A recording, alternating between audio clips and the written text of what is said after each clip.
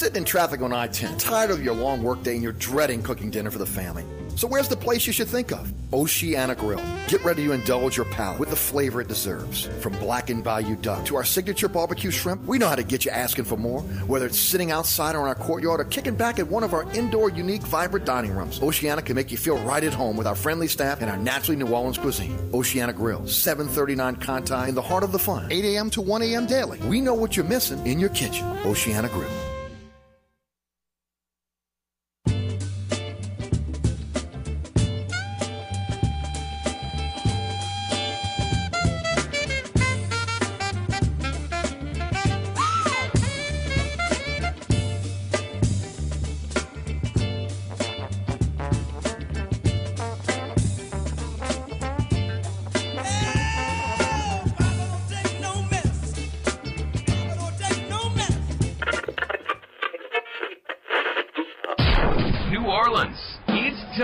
For the man who tells it like it is. You want opinions? He's got them. You want information? He's got it. You want a host who is New Orleans? You found him. Eric Asher and Inside New Orleans.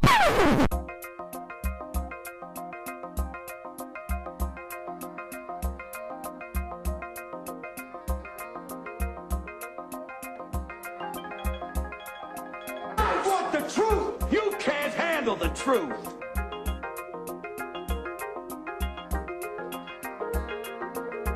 You talking to me?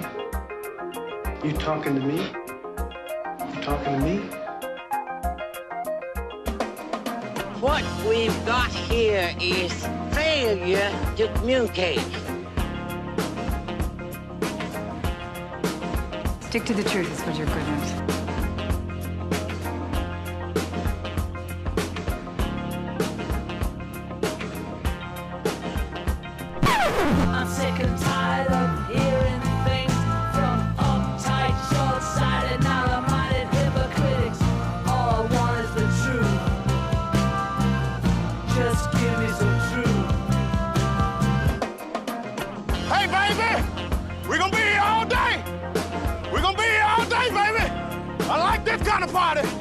I like this kind of party, baby.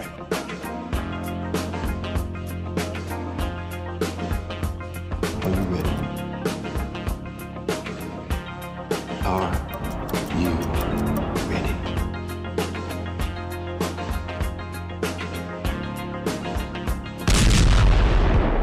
Now, here's our man, Eric Asher.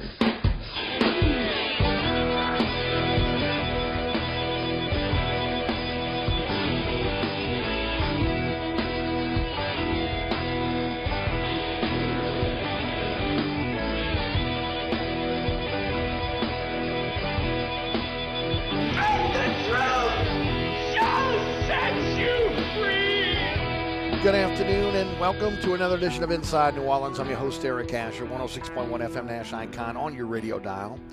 On the World Wide Web at NashFM1061.com, ericasher.com, our digital platforms, iHeartRadio app, TuneIn Radio app. Our podcast is everywhere. Anchor's our home base on your favorite podcasting platform. Search Inside New Orleans Show with Eric Asher. And join us on our social media platforms, at Eric_Asher on Twitter, Eric Asher on Facebook, Inside New Orleans Show on Instagram. Today's program brought to you by the Oceana family of restaurants, Oceana Grill, Mambo's, Old New Orleans Cookery, Bobby Bear's Cajun Cannon Restaurant, and, of course, the Hideout Bar. All are open late. All are open 7 days a week. And if you're doing a little Mardi Gras in the French Quarter, tickets are available right now for you to be able to get on the balcony at Old New Orleans Cookery, one of two balconies. And, of course, not just the Bourbon Street balcony on at Mambo's, but also their rooftop bar. Tickets available right now. What a great place to be able to see Mardi Gras right there on Bourbon Street. And, of course, as always, fantastic food for you and great cocktails. Just, again, one of the fantastic restaurants that we have here in New Orleans when you go get the restaurants as a group. Mambo's, Old New Orleans Cookery, Bobby Bear's Cajun Cannon Restaurant, Old New Orleans Cookery, and the Hideout Bar. Today on the program, it's a regular Thursday for us. We're going to have Gary Smith join us at 4:15. from the Wave Report and NOLA.com. That'll be followed by Ross Jackson of Locked On Saints podcast. Ali Cassell joins us at 5:15 from the Bird Rights. We finish up with Jordy Culotta. Jordy back from his honeymoon, a newlywed. And, of course, he's with the Jordy Culotta Show. He'll join us at 5:35. So a lot to talk about today with those guys. And, again, remember, this half hour brought to you by our friends at Old New Orleans Cookery, 205 Bourbon Street. Open late, lunch and dinner, 7 days a week. The mixologists are absolutely outstanding. So, again, an extraordinary cocktail. Again, I'm selling it short. I mean, I'm telling you, spectacular cocktails. 2 Bourbon Street balconies. I told you, again, the tickets are available right now. They have adjoining rooms there. Again, they'll have food, drink, everything for you. You can use that for your next event as well. Also, again, private restroom, private bar. You can't beat it. And then, of course, an authentic French Quarter courtyard downstairs. Beautiful by day, spectacular by night. And then the picture windows that overlook Bourbon Street that are fantastic. You'll check all the craziness there. Find out more. Go to NOLAcookery.com. That's NOLAcookery.com. Friends, family getting together. Maybe you're trying to close that business deal. Looking for a great dining experience? Do it at Old New Orleans Cookery. It's always a great time on Bourbon Street at Old New Orleans Cookery. All right, let me jump into a couple things I couldn't get into yesterday because we were interrupted by breaking news with the Walker Howard situation. We'll get into more with that with Jordy at 5:35. But I was talking about, again, Sean Payton, his possible landing spots and where would be the best spots going forward. Houston has the best package, bar none. They have the second overall pick and the 12th overall pick from Cleveland. They have 2 more years where they have 2 number 1 picks because they have 2 more years after this year where they've got picks for the Deshaun Watson deal based on where Cleveland will be, and then their own pick. They also, this year, they have the 33rd overall pick. That's at the top of the second round, and they have 2 third-round picks. If there is an interest with Sean Payton, Sean Payton's going to make the decision here on where he wants to go, and then the Saints are going to have to make a deal. This looks like, again, the best package for New Orleans. Arizona, they have their 3rd overall pick in the first round. Their second-round pick is the 35th overall. Denver. Remember, Miami had to forfeit their pick. So, again, they picked 28th. It's the San Francisco's pick, but it's really 27th when you look at it because of the forfeited pick. They have 2 third-round picks, 68 and 69, and they have their 2024 first-round pick available as well. The Chargers have all of their 2024 picks available. I'm sorry, all of their 2023 picks available. They have the 25th overall pick in the draft, and which is really the 24th overall pick. And they have their first-round pick available for next year. Dallas, again, all their picks are available. Their top pick is at 26 projected right now, but it would be 25th because of the forfeiture of the Miami pick. So, again, you have that. I did not pull up the Rams simply because the Rams do not have first-round picks. And the Saints are demanding at least a first-round pick. And I said before, look, this particular deal, when you start talking about, this is a 2 first-round pick, 2 second-round picks, and cash situation. This is a John Gruden type deal. Payton is one of the best coaches in all of football. He has been a guy that, again, that will be on the market. He will be the best coach on the market. He's a guy that can turn a program around as he did here in New Orleans. So if you're Mickey Loomis, you have to demand maximum compensation for him. The reason why Houston, to me, is the best for both worlds is Payton's not going to want to go to a team where he's losing 2 number 1s over 2 consecutive years. But with Houston, because they have multiple picks, this may be a situation where, that might be the most appealing to the Saints because they can get a 12th pick overall this year. I don't see them getting the 2nd overall pick. But then, again, the pick next year, the Cleveland pick next year or the Houston pick, maybe, again, which is the worst of both. They can make that type of deal. So Houston looks like the best package for New Orleans. So we'll see how that plays out. I did not pull Carolina. I do not believe that Mickey Loomis, nor should he, will allow Payton to be able to get into the NFC South. Matter of fact, you should try to keep him in the AFC if possible. I pulled the Chargers and Dallas simply because if both those coaches lose in the first round, I think there's a real good chance that, again, both those owners may say, you know what, Payton's comes around once in a generation, and I'm going to go after Payton. And, again, it doesn't matter if my guy got me to the playoffs or not. We're not going far enough, and Payton can take us a little bit farther. So That's the situation again with the draft right now. Peyton is going to be interviewing with Denver on the 17th. Was the first day that they can interview, and I'm sure interviews will come on after that. Jeff Duncan and I talked extensively about this on the award-winning Inside New Orleans Sports, which you can catch tonight at 6 o'clock on WLA-TV, and, of course, all the other rebroadcasts that we have for you. And it was interesting. Look, I thought Jeff was on board with having the retention of Dennis Allen, and really spoken in when I prefaced the question, I was a statement inside of a question, but Jeff told me today. No, he goes, what I said was that, again, if Sean Payton is available, they should go after Sean Payton. Now, he did say something interesting today before I go to Gary Smith, that he feels like that Mickey Loomis had a conversation with Sean Payton where he said, look, Sean, if you're coming back, you're coming back. But I'm not going to get in a situation where you interview everywhere and then you decide to come back. I think that's a little foolish. If you want him to go out there and test the waters, there's no reason why not to let him go out there and do that.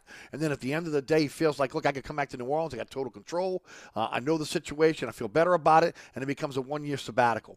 I'll say it again. I am on the record. They are making a huge mistake bringing Dennis Allen back. But if they are going to bring Dennis Allen back, they have to blow up the coaching staff. They have to give Dennis Allen the opportunity to bring in his own coaching staff, okay, and then judge him on that next year. It is what it is. Mickey Loomis is going to live and die with this decision. But as I said before, nobody is in this organization is evaluating what Mickey Loomis is doing. So therein lies the problem with the New Orleans Saints. Even David Griffin has to answer to someone, and he answers to Mickey Loomis. Mickey Loomis answers to no one. He only answered to Sean Payton before, and Payton's not here. So we'll talk more about that as we get in with Ross Jackson at about 4:35. But right now, it's Tulane time. And, of course, just a remarkable turnaround in terms of the Tulane football season. The residuals of that, where I think we're going to start seeing, and joining us on the program now is Gary Smith, who, again, is the Tulane writer for the Times-Picayune, NOLA.com, and The Advocate. But, again, I'll say it, folks, a lot of Tulane fans coming out the woodwork, new Tulane fans, old-time Tulane fans. If you're a Tulane fan and you're not subscribed to the Wave Report, you're getting secondhand information. It is the best source for Tulane information anywhere, and Gary Smith joins us each and every week here on this program. Gary, how are you, my friend? Doing well, Eric, and there definitely has been an uptick in Wave Report subscribers since the season started, and I give you some credit for that because you've done a terrific job each week promoting the site, and I do. Hey, I actually took a sabbatical after the bowl game from the site for about a week, but I'm back full time on that again, and I put my heart and soul into covering. I know you Tulane. do. I know you do. And look, it's nothing to do with me. It has to do with the content. Yeah. I can hype it all I want. If it's garbage content, people are not going to stay with it. And I know that, again, you're getting the information first. And of course, again, look, you got a great insight into what's going on in the Tulane programs, and that means a lot. Speaking of, there seems to be a turnaround at Tulane. Troy Dannon, again, seems to be very confident he's going to be able to build this practice facility. The Fear the Wave collective is getting more money than it's ever had before after this Cotton Bowl. Why don't you take it from here and tell us a little bit about really what is a complete makeover in terms of this athletic program? Right. I still don't have. I'm not privy to any concrete plans of any definite things. But but the right people are in place now, and they have the right motivation, and they need to strike while the iron's hot. Because I think Tulane, I think Willie Fritz is built for success in the long term here, but you never know for 100% certain. And you can't do better than going 12-2 and beating USC in the Cotton Bowl. People are just unbelievably excited about the program right now, and you've got to capitalize on that now. And so this is the time to do it. I thought an indoor practice facility based on the funding that Tulane had, or the lack thereof, and the lack of fan interest over recent years was a pie in the sky idea. It's no longer a pie in the sky idea. It's something that needs to happen, and we'll find the next 2 months are critical on this front. I mean, there was an erroneous report out last week, a tweet that Willie Fritz had signed a new contract through extension through 2030. It's going to happen. It just hasn't happened yet. I think that the person at the convention, and it was a reputable source it was a Football Scoop who reported. I think he was basically saying it was going to happen, and they misunderstood and thought it had already happened. Right. There've been some. I don't think it's going to be. I don't think he's holding him up and tying it into a specific announcement about anything like that. That's not the way Willie Fritz operates. Nonetheless, the next month we need to be hearing something, some concrete plans about what's going on. Because again, the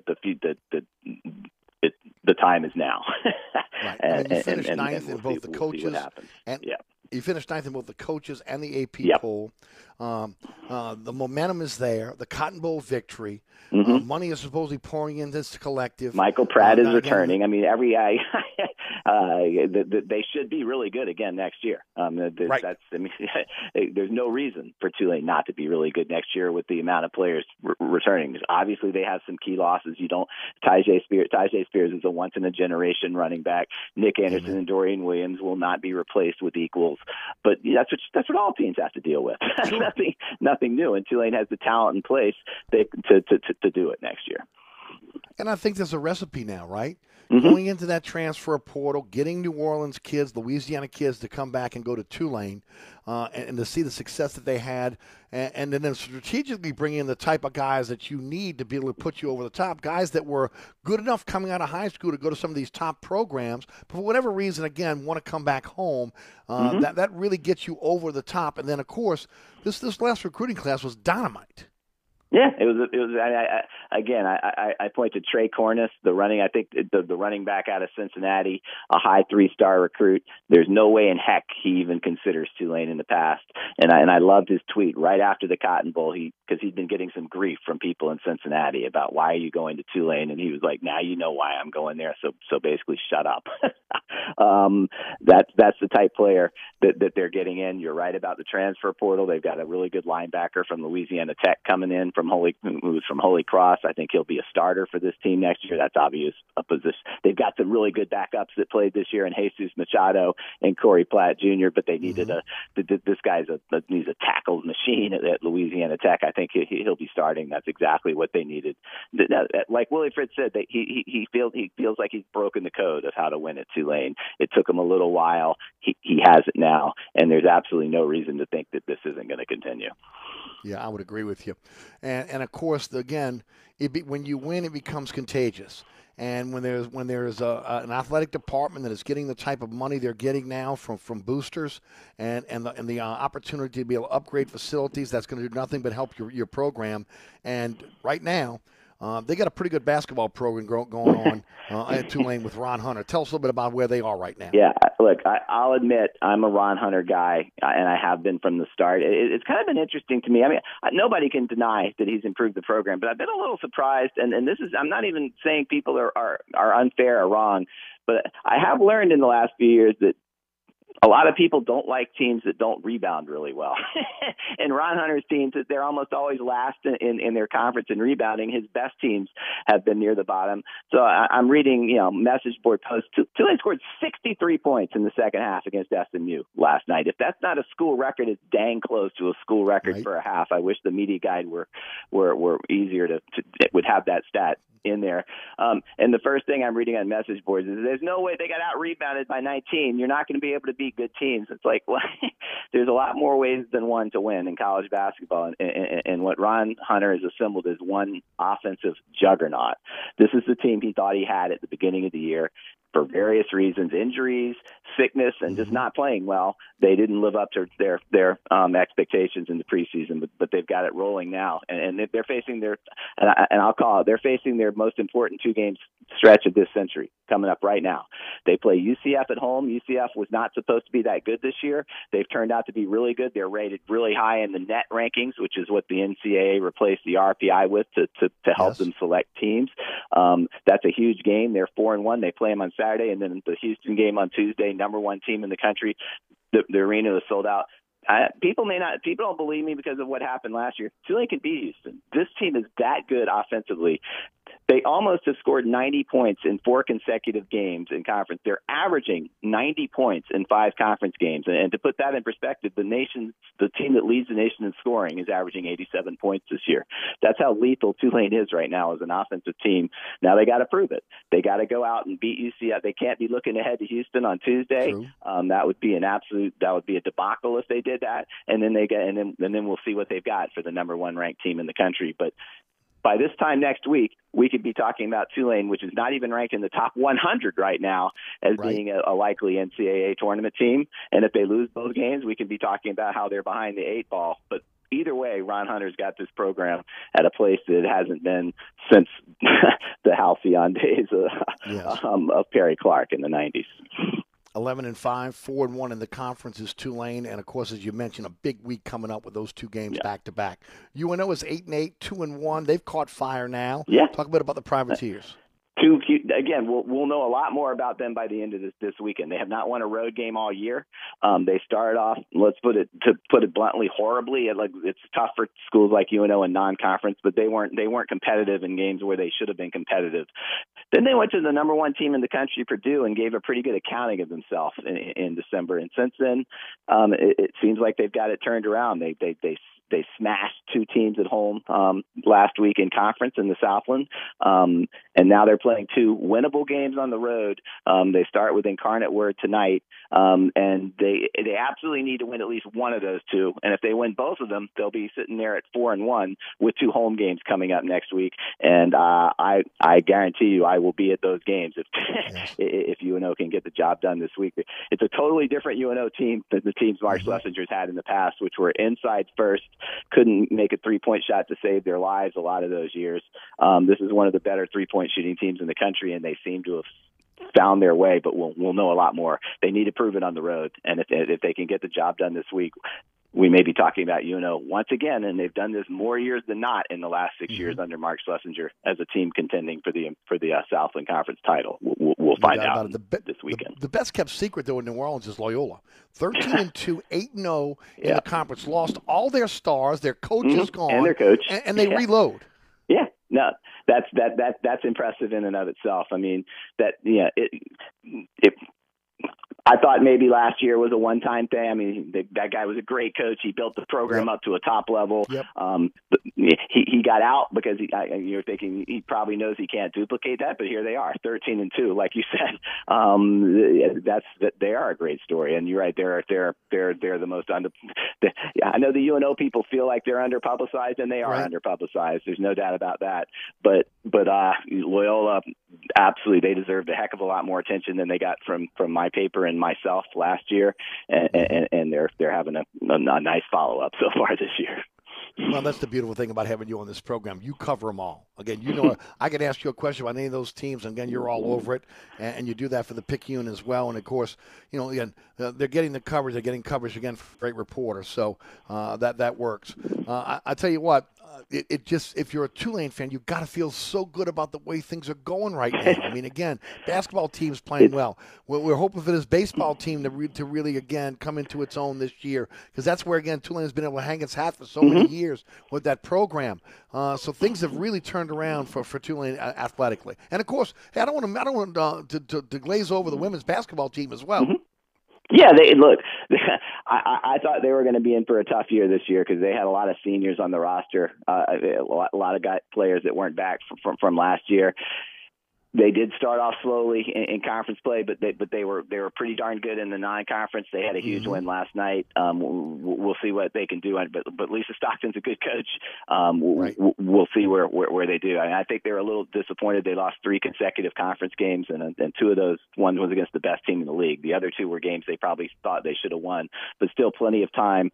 And this is a team that I thought might finish in the bottom half of the league based on what they had coming back. But Lisa Stockton knows what she's doing.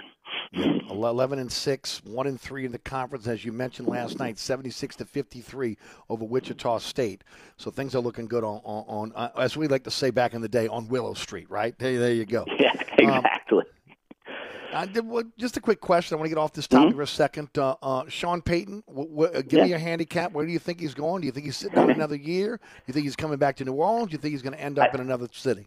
Look, I'm not going to. I'm not privy to any of the. I don't have any sources on this whatsoever because I don't really cover the Saints anymore. I cover their home games. I certainly follow them closely. I was born the year the Saints franchise was born in 1967. Grew up here, so I obviously follow them closely. I still would be shocked if Sean Payton ended up back in New Orleans.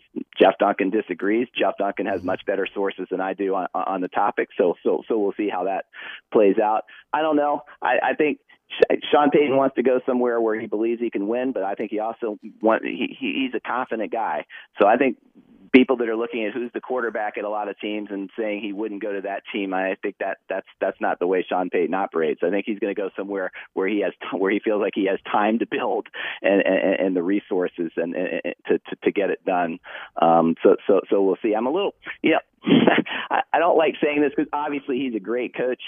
Yes. I'm not sure he's the savior that everybody thinks he is. He's an outstanding coach, but he did go 7-9 3 straight years from 2014 to 2016. It helps to have a Drew Brees. With Drew Brees, and he had Drew Brees the whole time. Yes. He's an offensive genius. Look, they finished like first, second, or third in the league in offense every year. New England didn't do that with Tom Brady, so I'm not even questioning that.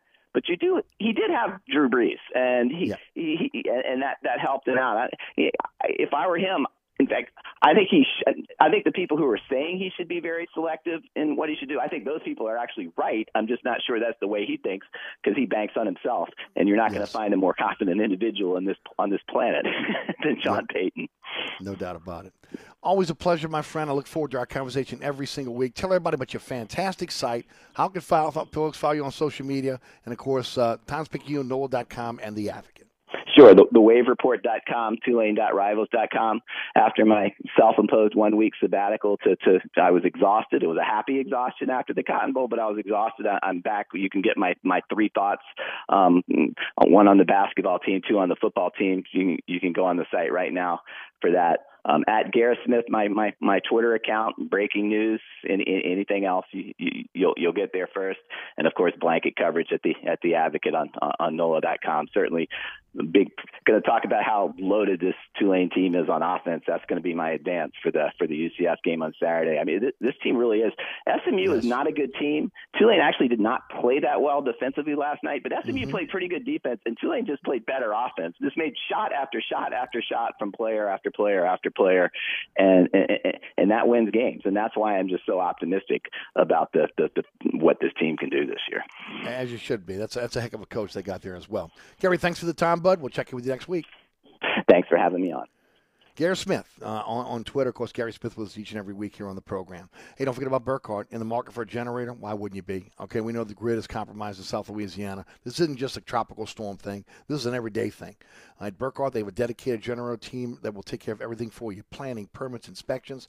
Again, also, single-day install. Jason Burkhardt will come out to your home or your business, sit down with you, do a consultation with you, find out what you're looking for in terms of generators. He's not hard selling you. He's trying to educate you on your options. If you already did your homework, it's going to be a quick and easy meeting. Also, you can finance that over time with low monthly notes. New install quality check out to 1 month. That means a Burkhardt technician will come out to your home or your business and sit down with you and make sure you know how to operate the system.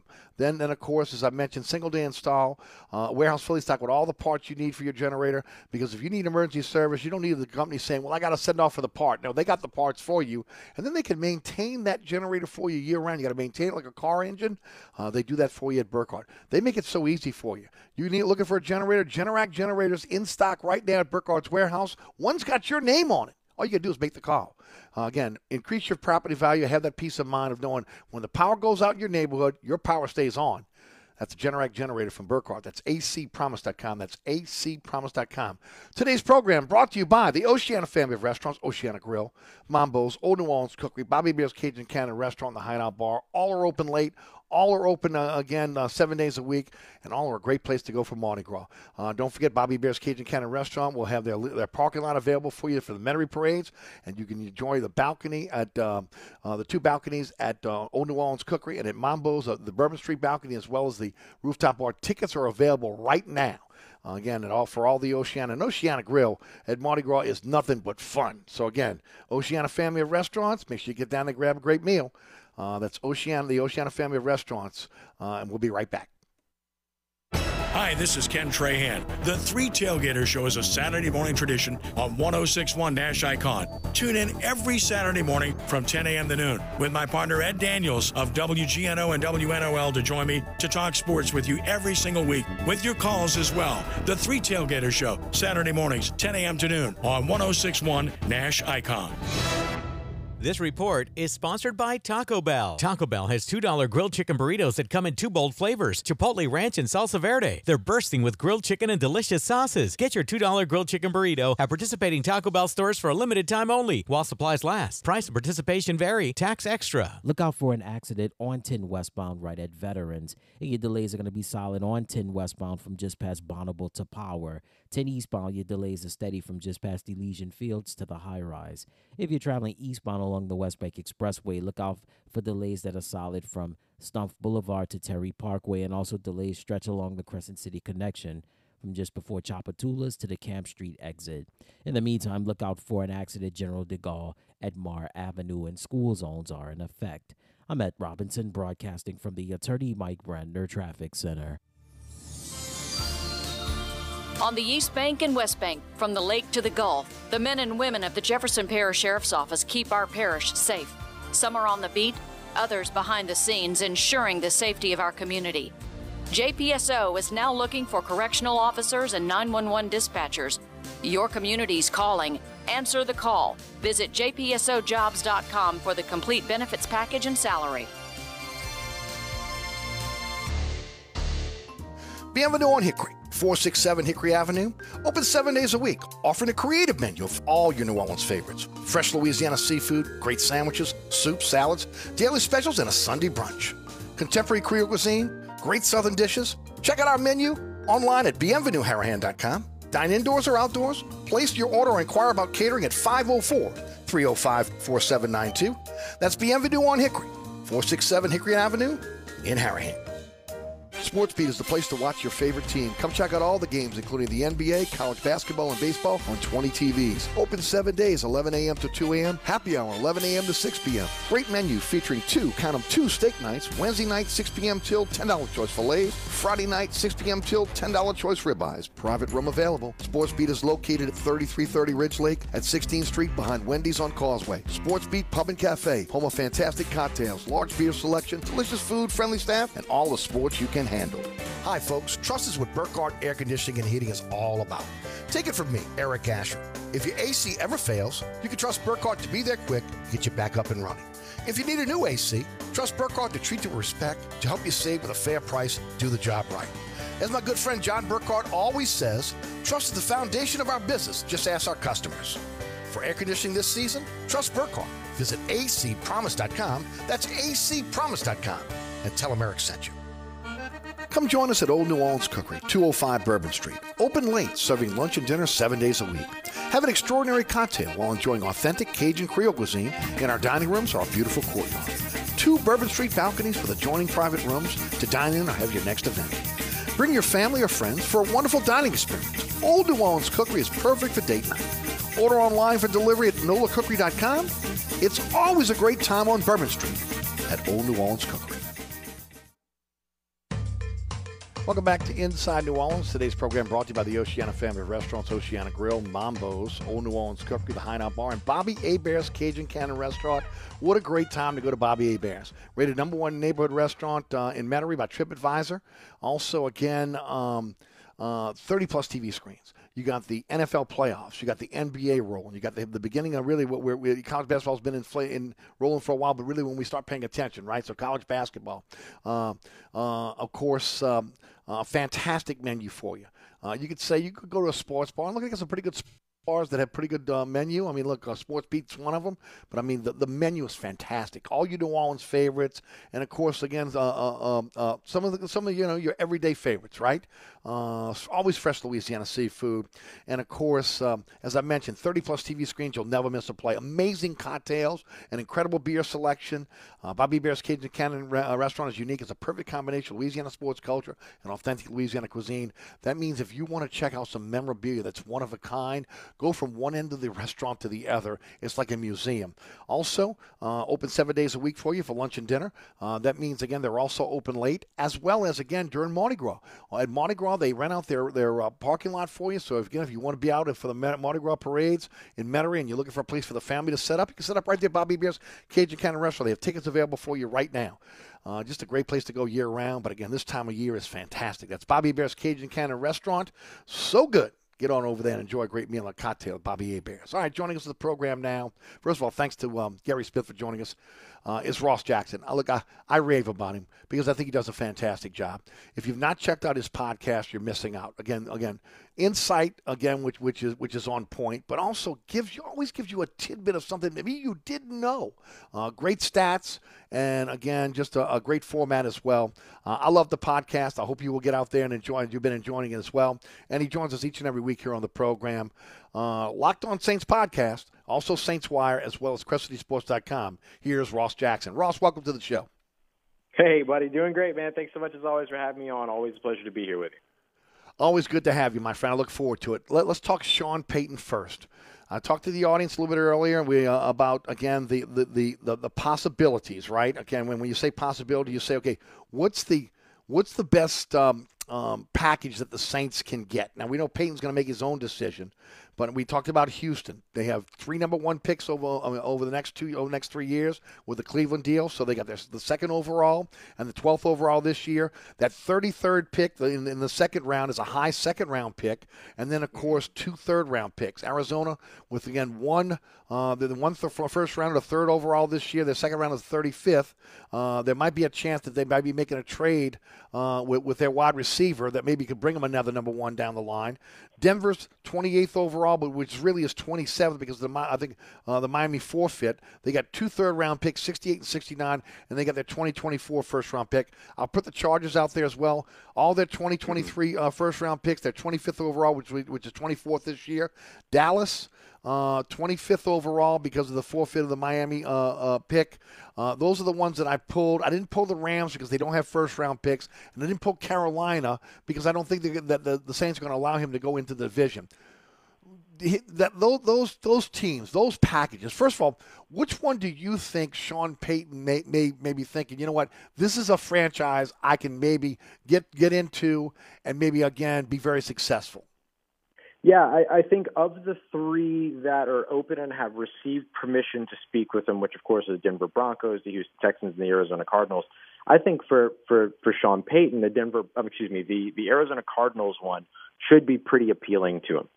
Even if he doesn't feel like Kyler Murray is going to be the guy. He got a couple years left in Kyler Murray's contract. He might not even be ready for the beginning of the season, but you would be joining that team which carries the 3rd overall selection. So if there's a quarterback in this draft class that you like for the post-Kyler Murray era, you should be able to get a hold of him with that 3rd overall selection. I don't think that 3rd overall selection would get moved in a trade for Sean Payton. It's just too high.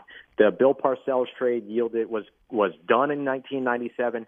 It didn't bring a first-round pick in until 1999. That was only because Commissioner Paul Tagliabue stepped in and said, okay, Jets, Patriots, y'all got to play nice. You got to do something here. And then the John Gruden trade brought in the 21st overall selection, and then the later Bill Belichick trade, the one that Bill Parcells wasn't a part of, or not a piece in, was a 16th overall selection. So I just don't think that a top 10 or even or in this case a top 5, top 3 selection would be a part of that trade. So the Saints would have to be okay with that 35th, 34th overall selection, depending upon how that falls with the Miami situation. And then maybe a 2024 first-round pick that would end up coming in to them. So I don't know if that's the ideal situation for the New Orleans Saints, but I think it's the ideal situation for Sean Payton because he would be able to use that pick to get his quarterback of the future. If he doesn't believe in Kyler Murray, bring in a veteran quarterback to take over for Kyler Murray this year if he's not ready based on his health. But the thing that I really think fits for Sean Payton there is that there's no general manager in place, which means he could bring a guy like Jeff Ireland or Kai Harley. Mm-hmm. I tend to think it would be Jeff Ireland along with him to be able to have that trifecta of head coach, GM, and owner trust. So that's why the interview that will take place between Sean Payton and Michael Bidwell, the owner of the Arizona Cardinals, will be so important. I would agree. To me, the best package is Houston. And look, I believe Mickey Loomis should be pushing for the John Gruden deal. That's 2 number ones, 2 number twos, and again, cash. Especially if you can get multiple teams that want to be that are bidding for his services that can maybe gin up the compensation. Yep, I completely agree. I think the Texans is the best case scenario of the 3 that are open right now. The Texans is the best case scenario for the New Orleans Saints because, again, they're not going to get the 2nd overall selection, but they could easily get that 12th overall selection as a part of this trade. So if they got 2 1s and 2 2s, or even if because that 12th overall selection is so high, they got a 1 and a 3 this year and a 1 and a 2 next year, that would be fantastic for the New Orleans Saints. So I think the Texans spot is one that's best for the New Orleans Saints. I don't think it's a bad spot for Sean Payton to go. We've seen the Texans ownership give a lot of control over to Bill O'Brien. If you're going to give that control over to Bill O'Brien, you'll certainly give it to Sean Payton. So don't think it's a bad one. It just depends on how he feels about his ability to rework the quarterback situation in Houston. And here's a caveat to that: he'll still have a first-round pick in succeeding years, and because again they have overall. 2 first-round picks for the next 3 years. So again, you're not in a situation where again you're without a first-round pick for the 2 years because Peyton had come over there and he doesn't have a chance to be able to rebuild his team if necessary. So that to me is a win-win for both when you talk about Loomis, Saints, and of course Houston and Peyton. Yep, completely agreed. He would still have the fodder that he needs to join that team and be able to completely rebuild. And look, they still also have some tradable pieces out there because one thing that we know is Brandon Cooks is talking about how, he doesn't want to be a part of a multi-year rebuild. We know the relationship between Sean Payton and Brandon Cooks wasn't great here in New Orleans. So I'm sure Sean Payton would have no problem if his first order of business showing up in Houston was trading Brandon Cooks, making him the most traded player in NFL history, and bringing back more draft capital for, not a top flight wide receiver, but a speedy, deep threat wide receiver who can go in and help a team a la a Deshaun Jackson role somewhere. So they would even have more ways still to continue to add draft prospects. I have a caller that emailed us and asking, why not Kyler Murray in that Arizona trade? Well, I've talked about it. Players cannot be traded when you're trading a coach, so that's impossible. Yep, it has to be. The only things you can move in coach trades are the coaches, draft capital, and then, as you mentioned, cash consideration. Cash, exactly. All right, let's talk about Dennis Allen. They're retaining Dennis Allen. The only thing I could see to be fair to Dennis Allen at this point would be, and again, I'm against him coming back. That's me. Okay, I think that again, the experiment has failed, continuity has failed. You're going a whole different direction. But since they're going to bring him back, that he should have the opportunity to build his own staff. And that means, again, if revamping the offense, if he doesn't want to keep some of his defensive coaches at that point, move on from his defensive coaches. I do believe if Sean Payton gets a job, he's going to poach some of these coaches anyway. What is your take on that? I completely agree. I think he should have the opportunity. If he's going to get a second year, which it looks like that's going to be the case, he should have the opportunity to do what he didn't get to do in 2022, which is build the staff that he wants. The defensive staff is probably a little bit already set for him. It's pretty much already in his image. But bringing in, he could potentially make a change at offensive coordinator. There are a lot of good names out there that would help to update this offense a little bit. Give us some if you don't mind. No, I'm happy to. So the New York Jets, for instance, just moved on from Mike LaFleur, not Matt LaFleur, his brother, Mike LaFleur, who's a Kyle Shanahan disciple. So if you want somebody that's going to be able to come in and update your offense, he's a good one. I know the New York Jets offense in terms of numbers wasn't great in 2022, but you have to consider the fact that their quarterback situation completely dissolved in front of them, made a bad call on Zach Wilson early on in the draft a couple of years ago, and they lost Breece Hall, who was a huge part of them going, 6-1 in their first 7 games, 6-3 in their first 9. So I think that's a big piece. What he does, that he updates your offense, he brings things like pre-snap motion early on in the season. The New Orleans Saints were 31st in the league in pre-snap motion. What we know from an analytics standpoint is that pre-snap motion gets you points per play. It adds 0.03 points per play. It is massively important to the success of your offense. The Saints also, when they were using what's called at-snap motion, which is kind of those plays where you watch Taysom Hill take a snap and you see a guy coming across the formation to be his lead blocker at the snap, that's called post-snap or at-the-snap motion. They use that on 31% of their run plays, but only 1% of their pass plays. So it was a tip for defenses across the way. If you started to see Taysom Hill's plays kind of get sniffed out a little bit, that's a big reason why. So those types of tendencies would go away with a Mike LaFleur because he would bring in a lot more of that post-snap, pre-snap motion, using some of the misdirection that we're accustomed to seeing in New Orleans. The 49ers passing game coordinator Bobby Slowick cut from the very same cloth. He holds the job in San Francisco that Michael LaFleur once held, so he would be able to bring the same thing. I'll throw in Brian Johnson, who's the quarterback coach in Philadelphia. The one thing that we know Dennis Allen really, really wanted before the season began was Deshaun Watson. You look at the archetype of that quarterback, not the player himself, who is very embattled and has a lot of stuff, but just as a player on the field. He's a passer that can get it done with his legs, but doesn't need to get it done with his legs. That's exactly who Jalen Hurts turned out to be as well. So if the Saints look for a change at quarterback, Brian Johnson would be a great leader for somebody that has that mobile capability, but can inherently be a pocket passer in the meanwhile.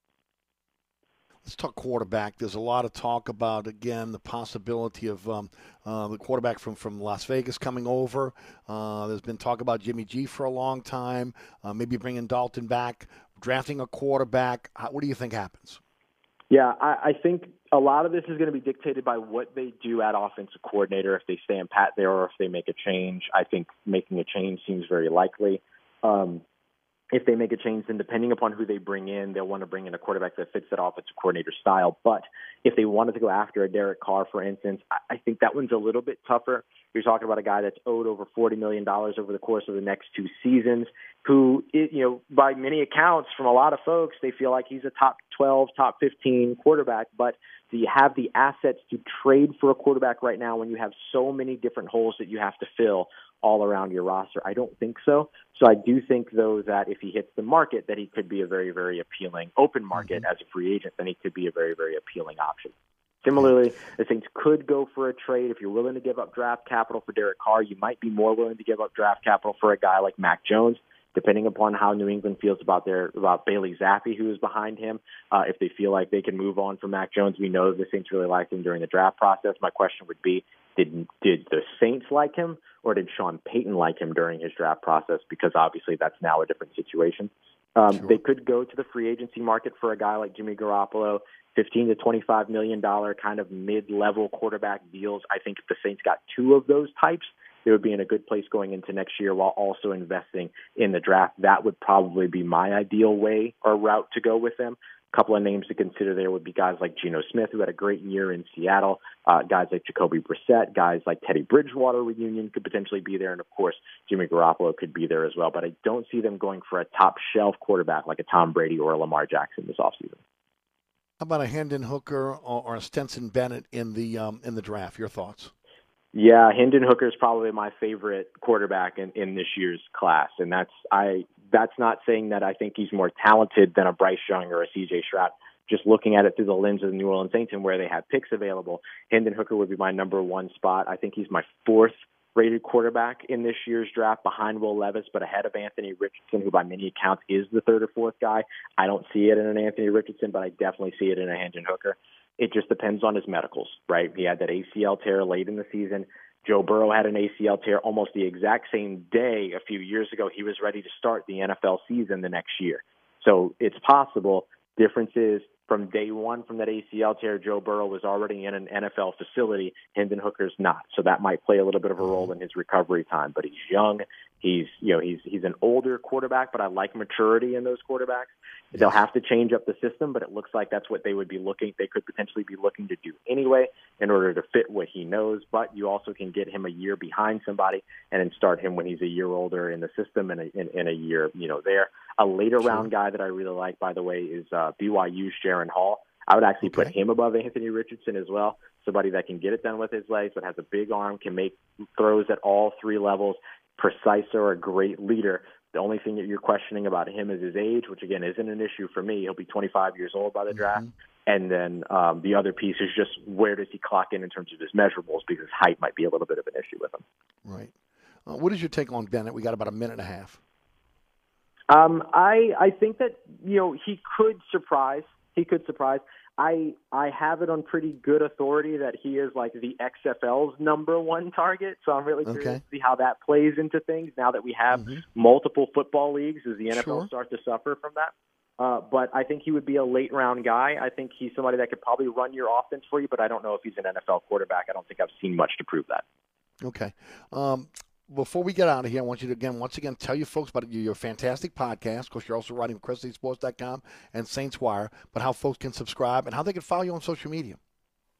Yeah, absolutely. So follow me on social media is easy. You can follow me on Twitter at Ross Jackson Nola, Nola. Of course, make sure you're checking out the weekly write-ups over at CrescentCitySports.com. The season's over, but my work is far from done, so those will continue to come here all throughout the off-season. Similarly, over at saintswire.usatoday.com, almost daily pieces over there. And then, of course, the Locked on Saints podcast is every Monday through Friday. Next episode, I'm just recapping everything you need to know. That's the big news from over the course of this week. Going to give it to you in less than 30 minutes. So it's nice, bite-sized, concise, facts only, and then you're on your way out. Oh, that's a great podcast. And, again, always great information, analytics, stats, everything. I mean, things you walk away going, wow, I didn't know that. Always a great podcast. And next week what we'll do is we'll take a look at the offensive defensive lines and, again, some of the other areas where this team is going to have to upgrade outside of the quarterback position because they're more than just a quarterback away. Absolutely, yeah. And the trenches are going to be a big focus for them this offseason, or at least need to be. So, yeah, I'm looking forward to that conversation. Thank you, my friend. Always appreciate your time. One more time, how can folks follow you on social media? Always a pleasure, buddy. Thanks so much for having me on. Y'all can keep up with me on Twitter at Ross Jackson Nola, Nola. And Eric, look forward to talking to you next week, bud. Take care and stay safe, all right? You got it, brother. Thanks so much for being with us. Again, Ross Jackson with us each and every week, Locked on Saints podcast. All right, folks, don't forget about Burkhardt Air Conditioning and Heating. North Shore, South Shore, East Bank, West Bank. We're in that yo-yo time of year. That means your AC's got to be working efficiently, and you got to have a heating system that, again, that's working properly. Especially, again, you've got a gas heating system. You need it inspected by a professional. You don't want to have a problem with carbon monoxide poisoning or fires. Make sure you call my friends at Burkhardt. If you're looking for a new system, man, I got to tell you right now, call Burkhardt. Do not sign that contract with any other company until you call my friends at Burkhardt Air Conditioning and Heating. Let them come out and give you a price. See what I've known. Again, my amount of heat pump has saved us so much money over the last few years on our power bills, the efficiency, again, that it runs. The house cools very, very quickly. When we do use the heater, it warms very quickly, and it sustains. So, again, if you're looking for a great company to deal with when it comes to your AC system, think Burkhardt. That's acpromise.com. That's acpromise.com. Today's program brought to you by the Oceana family of restaurants. We'll be right back. Mambo's, 411 Bourbon Street. 3 floors of incredible dining in what might be the most beautiful restaurant on Bourbon Street. Cajun Creole cuisine at its finest and magnificent cocktails. Come dine in our authentic French Quarter courtyard or on our Bourbon Street balcony. Come experience Bourbon Street's only rooftop bar. Mambo is perfect for a night out with friends, a romantic getaway, your next event, or a delicious meal with family. Lunch and dinner 7 days a week. Order online for delivery at mambonola.com. Make your next New Orleans memory at Mambo's. Hey, Eric, welcome to the newly renovated TikTok. Come on in. Quick, close the door, Mike. You're letting the flies out. All right, don't start that again. Hey, look, we've been back operating almost 2 months now. Yeah, and your sign should say, sorry, we're back open. Stop. Come on. So what you think about the new paint job and the repaved parking lot? I think you could put lipstick on a pig, but it's still a... All right, enough is enough. The TikTok Cafe, open 24/7 at the intersection of Causeway and I-10 in Metairie. Come join us at Old New Orleans Cookery, 205 Bourbon Street. Open late, serving lunch and dinner 7 days a week. Have an extraordinary cocktail while enjoying authentic Cajun Creole cuisine in our dining rooms or our beautiful courtyard. 2 Bourbon Street balconies with adjoining private rooms to dine in or have your next event. Bring your family or friends for a wonderful dining experience. Old New Orleans Cookery is perfect for date night. Order online for delivery at nolacookery.com. It's always a great time on Bourbon Street at Old New Orleans Cookery. Hi, folks. Trust is what Burkhardt Air Conditioning and Heating is all about. Take it from me, Eric Asher. If your AC ever fails, you can trust Burkhardt to be there quick and get you back up and running. If you need a new AC, trust Burkhardt to treat you with respect, to help you save with a fair price, do the job right. As my good friend John Burkhardt always says, trust is the foundation of our business. Just ask our customers. For air conditioning this season, trust Burkhardt. Visit acpromise.com. That's acpromise.com. And tell them Eric sent you. Dave Miette Insurance is a full-service independent insurance agency since 1958, offering auto, home, life, health, business, and commercial policies, serving the East Bank, West Bank, North Shore, South Shore, and River parishes. Dave Miette Insurance is your one-stop insurance specialist. Call, click, or come in for a quote today at 504-556-0809 or DaveMietteINSAgency.com. At the UPS Store, we know this upcoming holiday is when things can get busy for small business owners. Exactly. My to-do list and I don't take days off. That's why you can count on us to be open and ready to help with every small business need, whether it's packing and shipping or if it's just to check your mailbox. That's almost everything on my to-do list. My list and I can take the day off. Your local, the everything to help you be unstoppable store. The UPS Store. Be unstoppable. The UPS Store locations are independently owned. Product, services, pricing, and hours may vary. See Center for details. This is Josh Danzig with Where You At Magazine for 1061 Nash Icon. This Saturday night, head to the Jefferson Performing Arts Center for the Party for the Performing Arts, featuring dinner, live music, and a Saturday Night Fever disco dance party. And for great entertainment, don't miss Noel Miller at the Fillmore this Sunday evening on his Everything is Effed Up tour with comedy, rapping, and much more. For more ideas on what to do this weekend, pick up the new issue of Where You At Magazine at restaurants, coffee shops, and retail outlets all over town. Or visit us at whereyouat.com.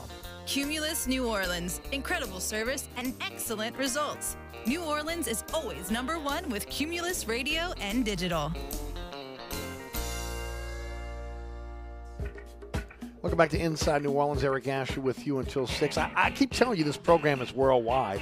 I mean, our podcast is listened to all over the world. I just didn't realize they were listening to us in Budapest. But my good friend Arnie Filko's in Budapest at midnight listening to the show. Big hello to my man Arnie. Get back home safely, my friend. Today's program is brought to you by our friends at the Oceana family of restaurants, Oceana Grill, Bobby Hebert's Cajun Cannon Restaurant, Old New Orleans Cookery, Mambo's, and the Hideout Bar. All are open late, all are open 7 days a week, and what a place to hang out for Mardi Gras. That's, again, the Oceana family of restaurants. We'll be right back. Thanks to Ross Jackson and Gary Smith. Coming up next, Ali Cassell and Jordy Collada. Stick and stay.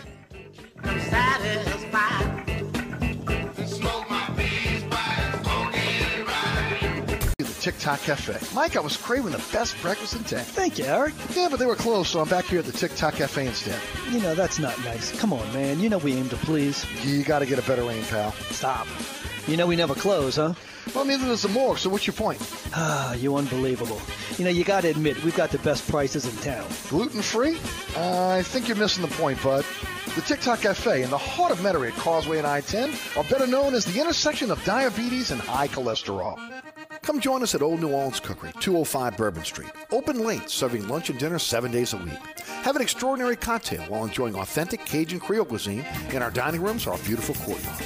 2 Bourbon Street balconies with adjoining private rooms to dine in or have your next event. Bring your family or friends for a wonderful dining experience. Old New Orleans Cookery is perfect for date night.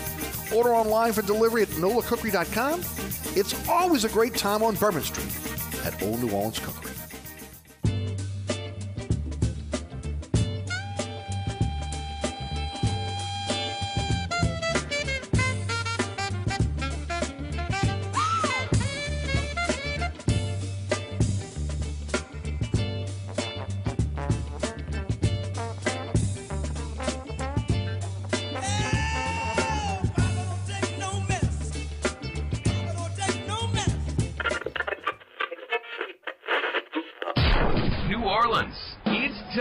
For the man who tells it like it is.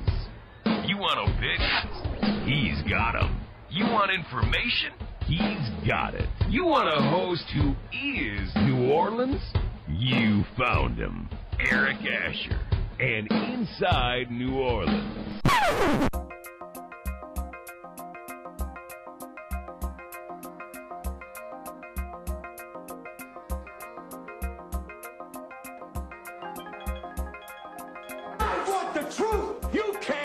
The truth.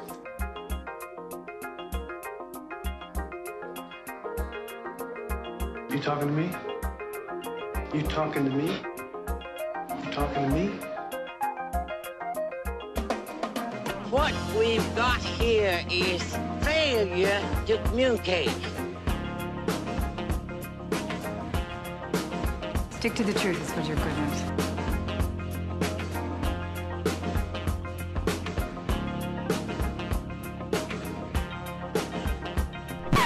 I'm sick and tired of hearing things from uptight, short-sighted, narrow-minded hypocrites. All I want is the truth. Just give me some truth.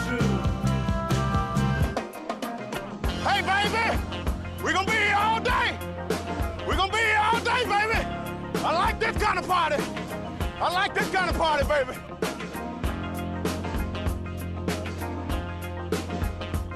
Are you ready? Are you ready?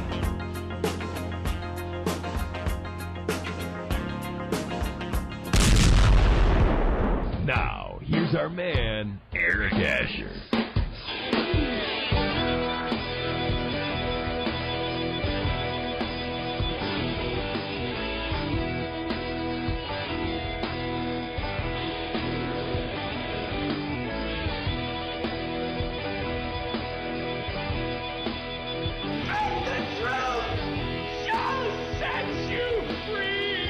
Number 2 of Inside New Orleans. Eric Asher with you until 6, 4 to 6 weekdays right here on 106.1 FM Nash Icon, iHeartRadio app, TuneIn Radio app, NashFM1061.com, EricAsher.com on the World Wide Web, and of course our podcast is everywhere. Anchor's our home base, but we're on all podcasting platforms. Search Inside New Orleans Show with Eric Asher. Today's program brought to you by the Oceana Family of Restaurants, Oceana Grill, Old New Orleans Cookery, Bobby Here's Cajun Cannon Restaurant, and of course Mambo's. 3 floors of the most beautiful restaurant on Bourbon Street. I'm telling you right now, it's absolutely fantastic. And of course, there are tickets available right now for Mardi Gras for you to enjoy, again, Mardi Gras on the Bourbon Street balcony or on their rooftop bar. Come in, and you can also dine at Authentic French Quarter Courtyard. Beautiful picture windows overlook Bourbon Street. And the menu is fantastic. Outstanding cocktails from the best mixologists in the city. Cajun Creole cuisine at its finest. Open lunch and dinner 7 days a week and open late. Find out more, go to MamboNola.com, MamboNola.com. Right next door is the Hideout Bar. Live music in a courtyard setting with a 300-year-old building. It's absolutely fantastic. Food and drink, you're not going to beat it. Make your next Bourbon Street memory at Mambo's and the Hideout Bar, part of the Oceana family of restaurants. And no time better than, again, Mardi Gras time to be hanging out at Mambo's and the Hideout Bar, that's for sure. Well, a lot going on with the Saints, and I'll tell you what, we talked a little bit about this over the last couple days. To me, the most important thing outside of a quarterback making a decision there, whether you're going to get one in the draft or you're going to ultimately get one in free agency or through a trade, is you have to upgrade the offensive defensive lines. The offensive line was atrocious, and one of the reasons why is guys that are often injured or guys that just did not reach or have not reached again what was supposed to be their capability. Andres Pete, I think, will be a cap casualty. To me, Eric McCoy is a keeper. You've got to keep Ryan Ramczyk. He's one of the best in his position. The problem is he's breaking down now. Physically, you can see he's breaking down. Ruiz, I think, is a bust. And, is a new offensive coordinator going to come in and double down on that? We'll see how that plays out.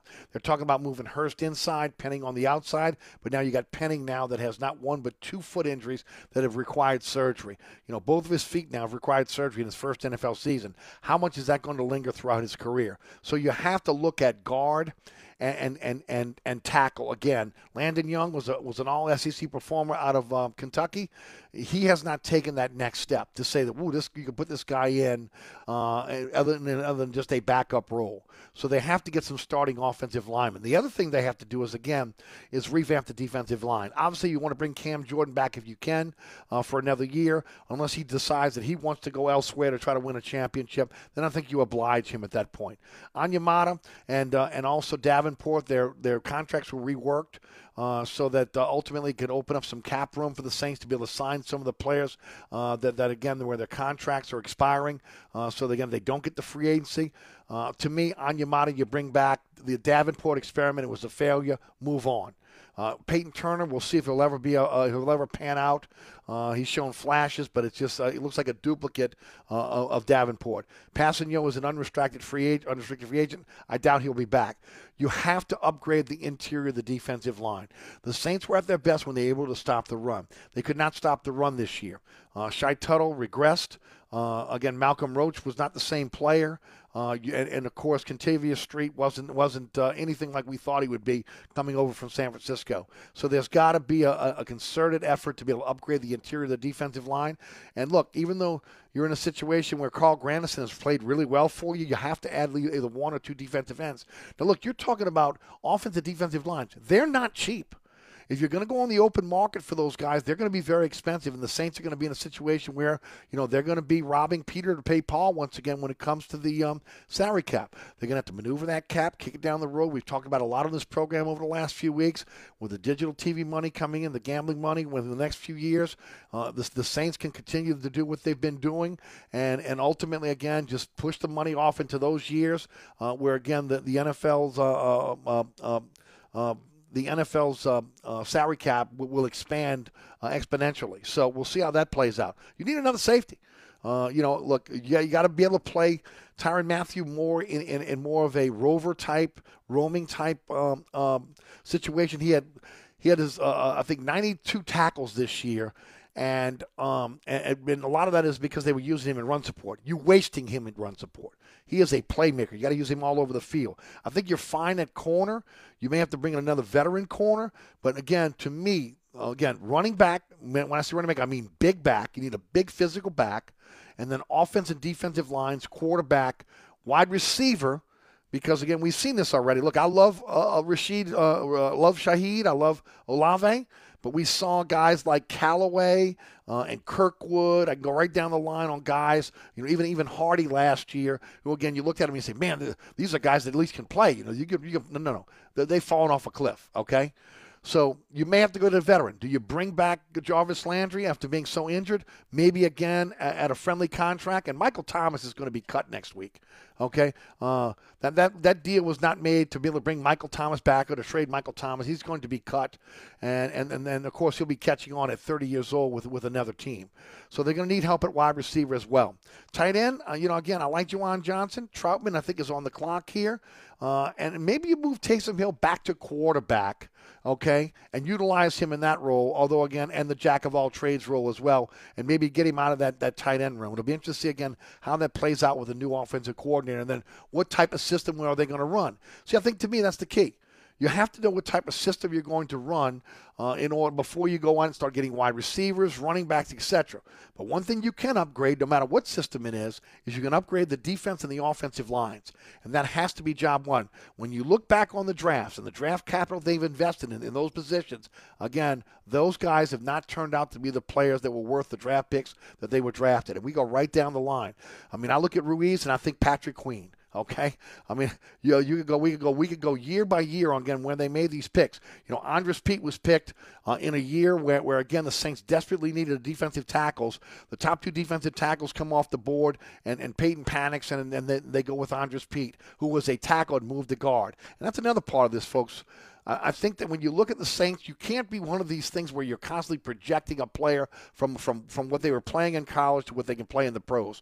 If you're drafting a tackle, he needs to be a tackle. If you're drafting a guard, he needs to play guard. If you're drafting a center, he needs to play center. You retard the progress of that player when he comes in as a rookie trying to play a different position in the pros.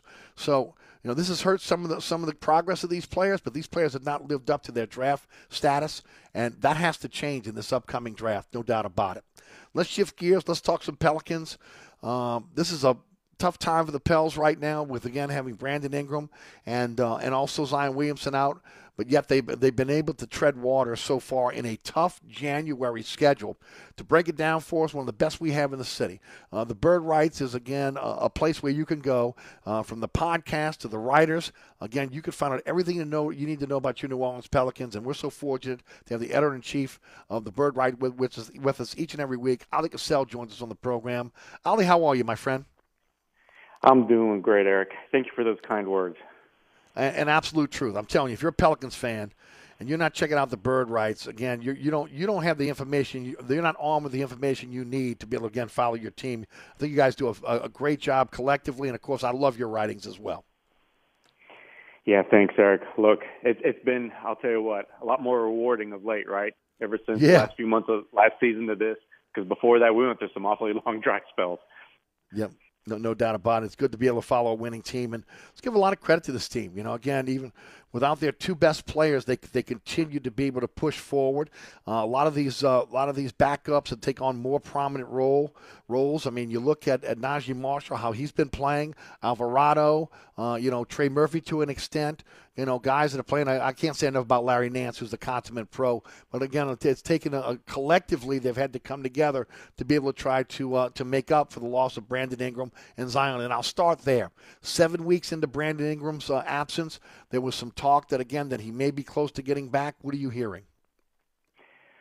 And that's still true. And I wish I had a better update, but the fact is, it looks like he's going to have to go through one practice, and then probably he'll be able to play in that very next game. So whether that – it doesn't seem like it's going to be likely for tomorrow, but maybe there's an outside chance for the final game of the road trip in Cleveland because the Pelicans will have a couple days off over the weekend, right? So that seems like a good time. But if not, maybe for that home game when they come back home and face the Miami Heat. I expect him to be back, though, for one of those two games. That's outstanding news. We were told that it would be 3 weeks and then reevaluation on Zion. That's about 2 more weeks from now. Have you heard anything about his rehabilitation? Well, I've heard that so far he's had no setbacks. Unlike Brandon, who was about 10 days into his initial injury, suffered a setback to where he had to basically curtail all of his activities, his conditioning and such. There's been no such problems with Zion. So far, so good.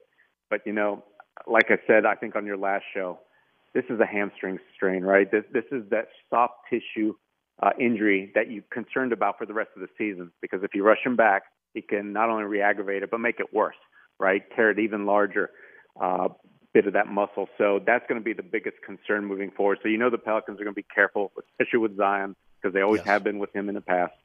So I think the 3 weeks, more than anything, will likely just be imaging. And they'll have a look at it. And if it looks all signs good, then I think we could expect a period of reconditioning, maybe of about a week. Like I said, that's if best case scenario happens. But like I said, it most likely seems like he may be back for a week, maybe 2 at tops before the All-Star break. But if not, maybe all the way through the All-Star break, he will be unavailable. Just simply because they're trying to be careful, right? So that he doesn't have to go back on the shelf. Because that's what happened to Devin Booker. And now look where the Phoenix Suns are. They plummeted down the standings without their best player. No, and they've always been very, very cautious. This is a whole different deal in terms of, again, their medical staff than it was previously. And they are overcautious almost to a fault, I think, at times, but I understand why.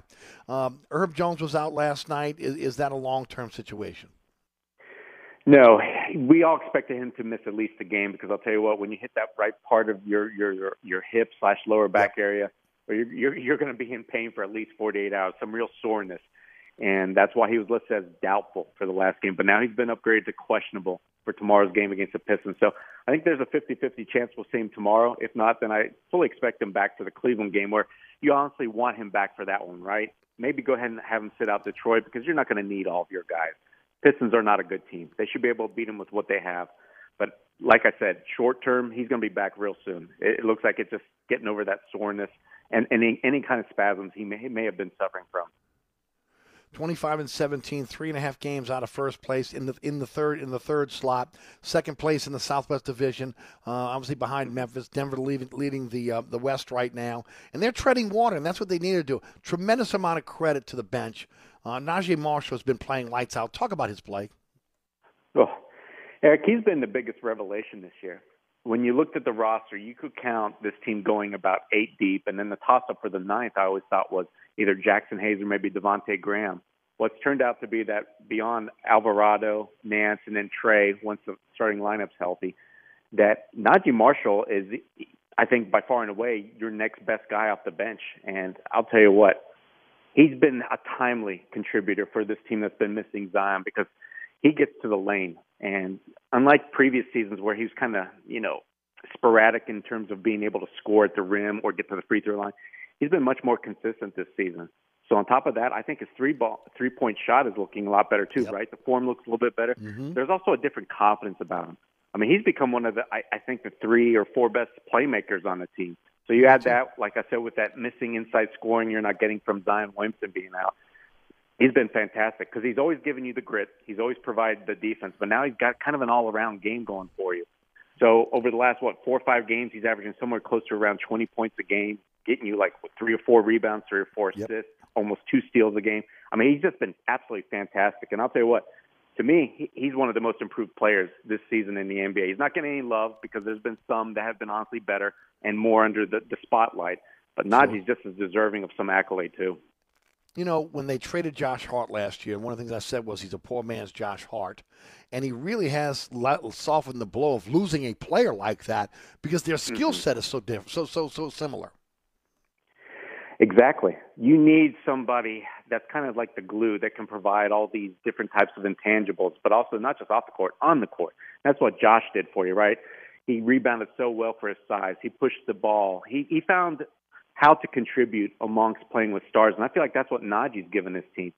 But more so, he's been able to step up when there's been key guys missing. So I love the fact that C.J. McCollum, you would have thought, okay, he's going to have to carry a huge load, which he has, and he's done a great job. Deserving of an all-star bid, if you ask me. Jonas, too, but the next guy beyond those two has really been Najee. He's been more consistent than Trey, Herb, even Jose. Agreed. So he's really come out of nowhere because, like I said, you look at his previous seasons, and his play was really up and down. You weren't sure if he could even stay in the NBA. Now, with all this improvement we've seen, I'm telling you what, he's going to be a vital contributor for a while. Even though Larry Nance did not score against the Celtics last night, it's good to have Nance back on the court. Yeah, the Pelicans need him more so than you could almost pick any other guy be off the bench because as to where there's other depth and versatility within certain roles, Nance is the only one on the team that can really play and fill that small ball 5 on the team. And he can also give you, of course, minutes at the power forward, his natural position. But his ability to be able to guard, right, basically 2 through 5, 3 through 5, depending on the matchups. And then, of course, offensively, get down the floor in transition, offensive rebound. But also he plays the game with such incredible wisdom, right? He's always making the right play, whether he's getting in a passing lane, telling what other guys should be doing. I mean, I just noticed in last night's game, he was telling for Trey in certain defensive matchups on where to be, where to stand. So he's always giving you that kind of quarterback type of calls, kind of like the way I think Rondo used to do for this team. Yeah, so that's invaluable. Yeah, for a team this young, you need a guy like him, a guy like CJ. So that trade with the Portland Trailblazers last year is one of the best I think I've seen in the last 10 years. No doubt. It put you over the top. It literally did. Yes. And you gave up some really good players, some young players, but again, what you got back in experience and, again, especially with McCollum and Larry Nance has been terrific, no doubt about it. Jackson Hayes has had a chance to play now with the injuries. Give me a synopsis of how you think he's done thus far. It's been a roller coaster, like his whole career has been, to where you see the highlights, and everybody knows about the athleticism. But what really makes him tantalizing to me is his feel. You know, he can hit and make so many off-balance shots, whether it's a lob, right, where he's got to contort his body to get it in the rim, or when he's scoring, because he's got no real, post move. Go-to shot, no kind of moves whatsoever. He's making all these shots, whether it's against a guard or a center, but yet he can make them because of that feel. So if he could ever just, expand his game, I think he'd have a long career in this league. But unfortunately, that's what's holding him back. He still can't beat a guard in the post, right, where he sees the mismatch, he'll go ahead and post him up underneath the rim, make a move, get an easy bucket. He can't even do that still. He's very unreliable with screens still. And when he's got the ball in his hands on the perimeter, I've noticed him one too many times make a bad pass, trying to make it go cross court, right, and where it gets easily intercepted. So he's making these type of mistakes you often see out of rookies or even second-year guys, but you don't expect out of a fourth-year guy. So in that respect, like I said, he's been a disappointment. So I don't know what the solution is with him. And, Eric, I'm afraid to say it. I don't really see why the Pelicans would give him another contract this summer because he's just got so much more to go. It feels like he's got to go somewhere else to see if maybe something would click for him. I'd put him in a room, and I would let him watch Kareem Abdul-Jabbar tapes until he couldn't do it anymore. Because if he could develop a hook shot, I think he could be a really great player, down the line here with his athleticism. But you mentioned it. He's kind of helter-skelter. See a drop step, right? Just a quick drop step. Catch a ball against a guard and make a move left or your right shoulder. And he doesn't even do that. So, yeah, I hear you. Dyson Daniels, man, precocious is the word I use with him. I mean, sometimes, again, maybe he's not doing the scoring, but his basketball IQ is high, and he doesn't seem to get flustered when he's going against the top players in the league, which again tells you a little something about him as a player. Right, his makeup is off the charts. He got torched by Jaylen Brown, and who hasn't this year, or Jason Tatum. Sure. I mean, look, Willie Green had to rely on him and Najee Marshall because there's no Herb Jones, and for him it was trial by fire. And unfortunately, he got burned a lot. But that's going to happen because he doesn't know the nuances. Just like, I don't know if people remember, Herb Jones struggled in the first month or two at times against certain matchups too. And that's what Dyson's going through on a much more limited capacity, right? He's not getting those regular 30 minutes a game. So I love what I've seen, though, because despite, those shortcomings, he still contributes in other areas. Because I remember this one play specifically last night's game. He tries to he switched up, I think, 2 or 3 times on one play, ended up back on Brown, but it was too late. Tried to take a charge. Nothing was called. Brown scored at the rim, but then he got up, sprinted down the other end of the court, and CJ launched a quick 3. He was able to get the offensive rebound between 2 Boston guys, lay it up, and get to the free throw line. Yes. Those are the type of effort plays that help you win games when you've got stars, right? That helps you get you up over the top. And so I love that Dyson's doing this in his rookie season, just trying to contribute any which way he can. And I'll tell you what, he's impressed me by shooting the 3 ball when he's been open relatively well. His pull-up jumpers, he's shooting at about a 37-38% clip. He's also hitting his catch-and-shoot threes. And you got to love the passing, right? He's a perfect connector for a team full of stars. He knows if he's got an open shot or lane, he's going to take it. He really lives that 0.5 mentality Willie Green preaches to a T. And that, like I said, that's perfect for him for right now on this Pelicans team. Pretty tough schedule still left in the month of January. Again, they've got Detroit, as you mentioned, which should be a win, but they got at Cleveland, Miami twice, Orlando. They play Denver twice. They play Minnesota, Washington, and Milwaukee, all in the month of January. And some of those games are on the road, so not an easy schedule. You're hoping to get your stars back. Right. If Brandon can come back, then you suddenly think you can beat some of these elite teams. Pelicans have been fantastic at home. What was it? I think they're 17-5, and I'll tell you what, they're fantastic on the road against sub-500 teams where they're 5-2. They just struggle, right, with the good teams because we haven't seen the full composition of the guys. So Pelicans aren't trotting out their best stuff against the best teams away from the Smoothie King Center. But I think that hopefully will change soon. But you're right, Eric. This January schedule, you just want to survive, and so far they have. They're winning the games they should. Battling to where they're having a decent chance in a lot of games that are really tough matchups where they're not favored.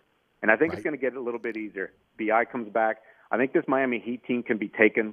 You're going to beat the Magic. You've got to think they're they've got talent, but they're just not a good team yet. And then there's some other winnable games. Timberwolves. The Denvers and the Milwaukees are going to be tough. Yeah. Right. Denver, Milwaukee. You're home and away with Miami as well. Right. So, if they could just stay at 500 through the tough part, and that's why I think everybody wanted to see just through January, especially when Zion hit the shelf. Just keep because you're not going to win every month because the Pelicans had previously won every month beforehand. So just escape January with, say, an 8-8 record, then you're going to do great. Because I know right now they're, 3.5 games behind Memphis and Denver, but this is probably their toughest stretch, right? Missing their 2 stars, going up with against all these great teams on the road. No doubt about it. And look, there's a little bit of a rainbow here, okay? Because you've got young players that are getting extensive playing time that can only help you down the stretch. Yeah, and that's what I love because, look, Jose started just like Trey. I know Herb got starting a rotation, but Najee, these guys all just played really limited minutes. So their roles were very small. They were only expected to do something when they basically had wide open lanes or shots. And really just playing defense. Now that they've been asked to and have played well in bigger roles, well, now they've got all the confidence to do anything when they're out there on the court. So I feel like anytime, once you get the stars back, they're getting doubled, what have you, whether they're resting. These other guys will be able to at least hold ground. Because in the past, the bench players obviously always gave up the big leads that the starters, had built up in the past. That's not going to happen anymore. So this is a great team. We know this. When we've seen them healthy, when we've seen all the role players and what they can do individually, you already know this team is probably the deepest in the league. So they're going to be just fine. You just have to weather the storm. And I hope Pelicans fans don't, kind of take a step back and wonder if this team's going to be okay. Realize what's going on. I think they're more savvy than that. and the home team advantage now at the Smoothie Center has been awesome. It's almost in a playoff atmosphere almost every single game. So that's been awesome the most as well. Outstanding thing. 10 sellouts, right? I mean, the crowd is almost playoff atmosphere every single night. It's amazing. We've never said that before. No, we have not. And for those of us that love NBA basketball, that's a great thing. Ali, thanks for the time as always, my friend. Tell the folks about your fantastic site, how folks can follow you on social media. Absolutely. Thanks, Eric. You can catch all of our work over at SB Nation, all one word, www.thebirdrights.com. And I'll be recording a podcast tonight with David Fisher and David Grubb, so look for that to post either late tonight or sometime tomorrow morning. Always good to have you, my friend. Look forward to our conversation again next week. Absolutely. Take care. There he goes. At Ali Cassell on Twitter. That's Ali Cassell, the Bird Rights. Hey, folks, don't forget about my friends at Burkhardt Air Conditioning and Heating. North Shore, South Shore, East Bank, West Bank. You're looking for a new system. Look, at least let Burkhardt come out and give you a price. That's all I'm saying. Give you a price. Again, know what I've known, again, for the last 30 years. The attention to detail, the service before, after the sale. Again, treating your home like their home when it comes to kind of installing a new system. And then, of course, what's impeccable is the 15 trucks in the field. And, of course, 30-minute courtesy call before they come to your home of business. And, of course, Nate-certified technicians only doing the work that's necessary. You want a company you can trust? It's Burkhardt. That's acpromise.com. That's acpromise.com. Today's program brought to you by the Oceana family of restaurants, Oceana Grill, Bobby Bear's Cajun Cannon Restaurant, Old New Orleans Cookery, Mambo's, and the Hideout Bar. All are open late. All are open 7 days a week. All, again, are available for your Mardi Gras celebration. Tickets on the balcony at Mambo's and also Old New Orleans Cookery, also at the rooftop bar at Mambo's, and then of course giving out tickets to their parking spots on the Metairie Parade Route at Bobby Bear's Cajun Cannon Restaurant. And Oceana is always a blast for Mardi Gras. Enjoy your Mardi Gras at an Oceana family of restaurant. We'll be right back with Jordy Culotta, the Jordy Culotta Show. Don't move. If you want a little soul with your country, then you're with us. New Orleans Country. From the classics to the songs that matter. Your country is on 106.1 Nash Icon. Or anytime at NashFM1061.com. This report is sponsored by eBay Motors. You might not have the biggest garage on the block, but with eBay Motors, there's 122 million parts right at your fingertips, whatever you need. There's something that fits your vehicle. Air filters, tires, seat covers, and more. Get the right parts at the right prices. ebaymotors.com. Let's ride. Still working an accident on the 610 on the eastbound side at the Franklin Avenue off-ramp. And look out for delays on the 610 on the eastbound side from St. Bernard to the 10610 merge. In the meantime, look out for delays if you're traveling on the 610 on the westbound side right at Canal Boulevard. Delays are solid 10 westbound from Bonneville to Veterans. Look out for delays on 10 eastbound from just past Elysian Fields to the High Rise. If you're traveling eastbound along the West Bank Expressway and the Crescent City connection, look out for backups from Terry Parkway to the Camp Street exit. Look out for accidents Broadway at Oak, also Earhart at Pine, and also Franklin Avenue at Abundance and Press Drive at Chef. I'm Ed Robinson, broadcasting from the Attorney Mike Brender Traffic Center. Celebrating 51 years in business, it's Tony Piazza and, of course, our friends at Southern Tire. The Piazza family have been taking care of New Orleans drivers and New Orleans vehicles, again, for over 51 years. Folks, I'm telling you right now, the latest diagnostic equipment you get, same at the dealership you get over at my friends over at Southern Tire. You're looking for ASE-certified technicians, they got you at Southern Tire. The largest selection of tires in the metropolitan area, bar none. Something for everyone's budget. You go online at southerntire.com. You can check out all the tires there. Also, there's a diagnostic page for you where you can troubleshoot what's wrong with your vehicle. And then remember, wheels and tires up to 30 inches, and financing is available. So, again, no matter what you drive, no matter what your budget is, Southern Tire can take care of you. And then there's those mechanic shops that want to keep your vehicle for 2, 3, 4 days in a week. Southern Tire knows you need your vehicle. They're going to get you in and out quickly and doing the job right. Looking for a place you can take your vehicle, whether, again, it's out of warranty or you got a fleet account? After 51 years of taking care of New Orleanians, it's Southern Tire. Hickory Airline, open Monday through Friday from 8 to 6, Saturday from 8 to 3, 504-737-1558, and southerntire.com. Owned by the Piazza family since 1972, it's Southern Tire, Hickory Airline in Metairie. On the East Bank and West Bank, from the lake to the Gulf, the men and women of the Jefferson Parish Sheriff's Office keep our parish safe. Some are on the beat, others behind the scenes, ensuring the safety of our community. JPSO is now looking for correctional officers and 911 dispatchers. Your community's calling. Answer the call. Visit jpsojobs.com for the complete benefits package and salary. Bienvenue on Hickory, 467 Hickory Avenue. Open 7 days a week, offering a creative menu of all your New Orleans favorites. Fresh Louisiana seafood, great sandwiches, soups, salads, daily specials, and a Sunday brunch. Contemporary Creole cuisine, great southern dishes. Check out our menu online at bienvenueharahan.com. Dine indoors or outdoors. Place your order or inquire about catering at 504-305-4792. That's Bienvenue on Hickory, 467 Hickory Avenue in Harahan. Come join us at Old New Orleans Cookery, 205 Bourbon Street. Open late, serving lunch and dinner 7 days a week. Have an extraordinary cocktail while enjoying authentic Cajun Creole cuisine in our dining rooms or our beautiful courtyard. 2 Bourbon Street balconies with adjoining private rooms to dine in or have your next event. Bring your family or friends for a wonderful dining experience. Old New Orleans Cookery is perfect for date night. Order online for delivery at nolacookery.com. It's always a great time on Bourbon Street at Old New Orleans Cookery. So you're sitting in traffic on I-10, tired of your long workday and you're dreading cooking dinner for the family.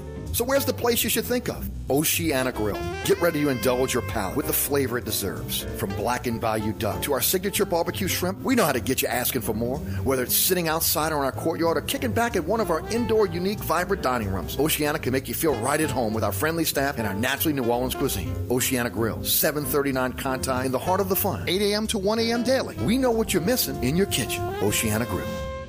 Mambo's, 411 Bourbon Street. 3 floors of incredible dining in what might be the most beautiful restaurant on Bourbon Street. Cajun Creole cuisine at its finest and magnificent cocktails. Come dine in our authentic French Quarter courtyard or on our Bourbon Street balcony. Come experience Bourbon Street's only rooftop bar. Mambo is perfect for a night out with friends, a romantic getaway, your next event, or a delicious meal with family. Lunch and dinner 7 days a week.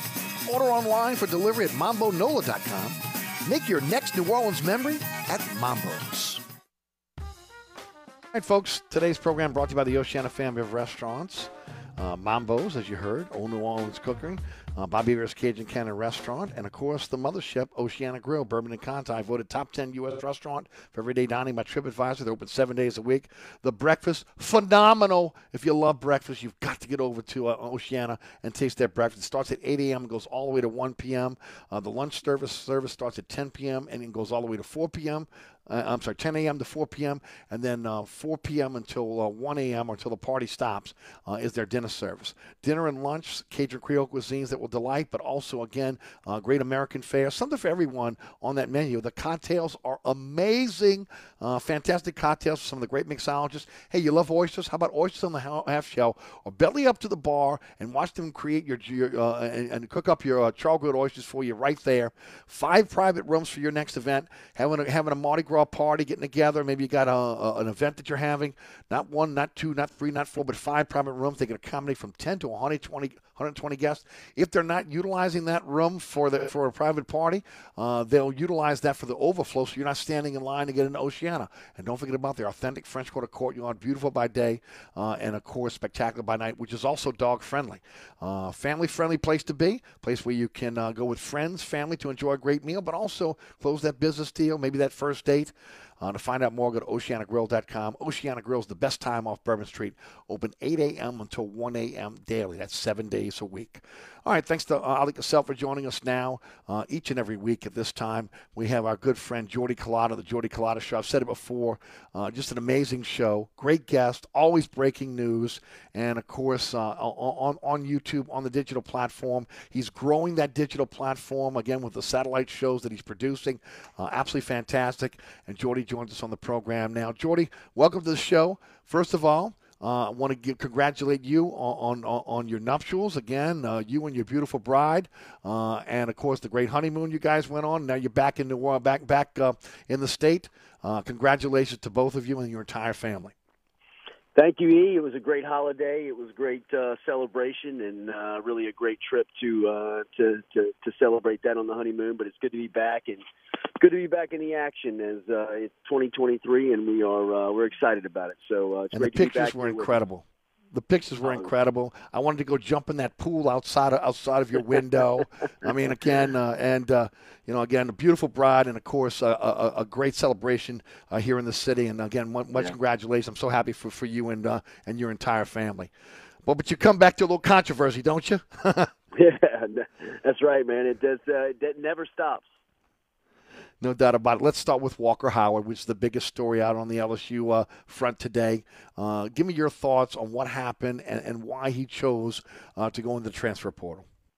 Look, I still think everybody's a little curious on why the decision was made. I think that, Brian Kelly tipped his hand last week after the game, saying that he was pretty certain. In fact, he said that he was 100% certain that he would have all three quarterbacks through spring and expected a competition to start there. And,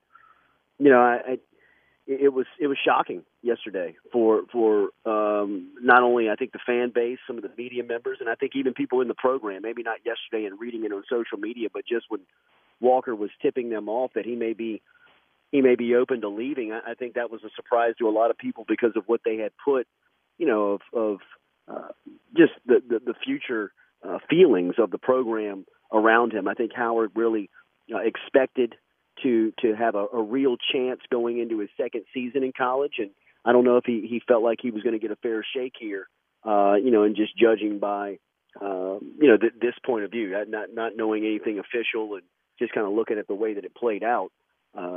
He either has some sort of sense of him playing at another school, or he just didn't like the fit at LSU. But either way, I think that the news yesterday of him entering the portal was shocking, to say the least. Especially from him. He is a legacy player. His dad played at LSU. He's been an LSU Tiger his entire life. That was his dream. And then, of course, Daniel's coming over. I'm just surprised. I got to be honest with you that the type of moxie that we heard he had, that he wouldn't go out and try to fight it out in spring, because there's no guarantees. I mean, look, Daniels could get hurt, and then all of a sudden you're moving up the depth chart. You could have a great spring and beating Nussmeier out, but again, he wasn't willing to step up to that challenge and wanted to get to another school and maybe start again restart his career elsewhere. I was a little surprised by that. No, I agree with you. And look, I think anywhere you go, no matter where you go, whether you're promised playing time and there's an open position or whatever it may be, there's going to be competition. Max Duggan was not the starter for TCU going into the season. He was not a guy that they really thought was going to be who he is. And he had to have a couple of things work out in front of him to get an opportunity. It worked out, and he was a Heisman finalist and had his team in the national championship. I'm not saying that happens on every campus, but it could. And the one thing that I believe is going to stick, no matter what the rule changes are around college football, NIL, transfer portal, everything that we've debated and talked about in the off season. One thing that's going to stay steadfast is competition. At some point, you're going to have to compete, whether you're the highest paid player on the team or you're one with all the NIL deals, or you're a walk-on and you want to play. Competition's going to have to hit at some point. And, that's just how it's going to be. It doesn't matter what campus you go on. I think, I'm not claiming that Walker is running from competition. It's just that wherever he goes, he's going to be in a situation where he's going to have to earn it. He's got to win it. I agree. I think that the situation that he saw at LSU. I'm not sure what he was, what his pushback was on it, but he just didn't feel like he fit in. And that's surprising, because I think you make a great point. I've talked about it a lot on this program as well. There's always the next 5-star that's coming in. There's always the next guy now with the transfer portal that's coming in. And I don't care what position you play, he's coming after your job. So, again, you got to be willing to be able to stand there and be able to compete for the job. It just seems that more often than not, kids today are not willing to do that. They always think, again, that the grass is greener on the other side. No, I agree. And look, whether the grass is greener over there or not, you still got to mow it. You still got to take care of it. You still got to put the time in. You still got to give the maintenance and the preparation, and you got to go through the process of keeping it manicured and keeping it up to date. So, wherever you go, you're going to have to compete, and I think that's something that when you look at this situation, will always be curious. I don't think that we'll ever know for certain what the exact moment, minute, or what it was that maybe tipped it, but that will always be the curious point of why he didn't go through those 15 practices in spring and just see where he stood. Right. That's fully what I fully expected. I wouldn't have been surprised if he'd have transferred after spring, but I am surprised he transferred before spring. And because, again, like you said, and I concur, anywhere you go, you're going to have competition. Now, again, we know that Ricky Collins is coming in. Next year it's Colin Hurley out of Jacksonville, Florida, a 5-star. But there's always going to be those guys who are going to be going through the ranks here. And, look, you never know when a Jaden Daniels shows up. So we'll see how that goes. The state of the quarterback position now with him gone. Now, again, Collins moves into the 3rd slot. Are they stronger? Are they weaker? Or is it again a wash?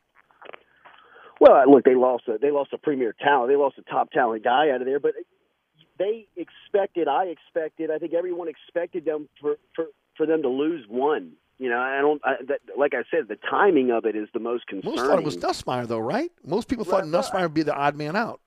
It felt like it, you know. I mean, it felt like it when you just kind of looked at it from 30,000 square feet. But when you stepped into it, you know, the one that's actually moving on is Howard. At the end of it, you still got 2 quality quarterbacks in the program. You got a third coming in, like you mentioned, to Ricky Collins, and you know, like we said, you keep adding talent like LSU was adding to that room every year, and you're going to have a lot of turnover. You know, the state of that position alone in quarterback is, you know, people are looking to play immediately, and they have opportunities now with the transfer portal. So, you know, I think that's just kind of that's the state of college football now. I think this is going to be the cycle that LSU's going to play in for the next couple of years. If they keep recruiting at this level at that position, they're going to lose one a year. That's just the state. That's just kind of the way of the sport right now. So, you know, it is surprising on the timing. I thought that they would have lost one after spring. I didn't think they would have been Howard. So, you know, to see him moving on before spring drills was a shock, to say the least. Let's shift gears to basketball now. I'm going to do something a little bit different than we normally do. Kim Mulkey's 5th-ranked Tigers. And what is it? Is it Angel Reese, who, again, looks like she is a phenomenal player. Talk about Mulkey's team. They're so fun to watch. They're very well coached. You mentioned Angel Reese. I mean, she is a walking double-double. She had 25 points and 28 boards the other night, which, you know, is just kind of incredible to even see on the stat line. But they get up and down the floor. They are athletic. They're a tough matchup. You know, they're very well coached. You can see the personality of their head coach within them. I mean, they're gritty. They're tough, especially on the defensive end. And they got players, man. I mean, they got players coming at you, whether it's, you know, the freshman Flaugier, who's, you know, she's smooth and can score from anywhere, or, you know, Alexis Morris, who's had a really, you know, good season last year. She's a little hobbled up, so, you know, they're trying to get her minutes right. And Angel Reese, as we mentioned, is electric. They've got players. They're very well coached. They got really good chemistry to them. They're a scary matchup, and to see them move into the top 5 at this portion of, you know, Kim's reign of just, you know, a year and a half being on campus is really fun to kind of think about what the future is going to hold.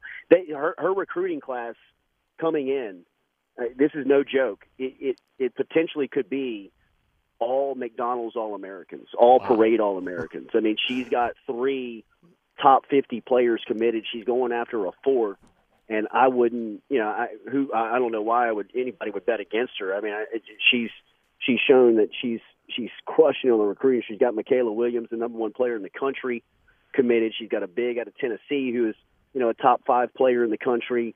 She got another guard who's a top 25 player. I mean, her recruiting classes and the players she's bringing through here. You know, it feels a lot like Georgia football, Alabama football. I mean, it's 5-star after 5-star just trickling through. It's amazing. The men's team right now 12-4, 1-2 in the SEC. Had a trouble putting the ball in the hole against Florida the other night. Give me a synopsis of this team. Are they still kind of coming together? Yeah, I just still think they're trying to find their way. You know, I really do. I think that, you know, they're trying to figure out and kind of gain their identity of what role people and players fit. You mentioned it. You know, we were at the Florida game the other night. I mean, it was kind of depressing to see the way that they just couldn't. They had no confidence offensively. Right. I mean, Florida was playing 2-3 feet off of them. Nobody wanted to pull it, and you know, you look up on the schedule and you got to go to Tuscaloosa on Saturday, a team that probably is playing the best basketball in the country right now. If they're not, they're in the discussion of being there. They got a guy in Brandon Miller who's, he's going to be a top 3 lottery pick. He's, got a game very similar in a body style to Kevin Durant, where he's big, long, and can shoot it. He's a, tough matchup. And from LSU standpoint, the way that they are just struggling to score, and the way that they turned the ball over the other night, this is not a good recipe and a good opponent to see up next with Alabama, who's, like I said, I think that they could make a strong case for being the best team in the country right now. Right. Well, they're number 4, so not far off. That's for sure. Yeah, I got about 2 minutes left. I got to ask you, handicap where you think Sean Payton's going.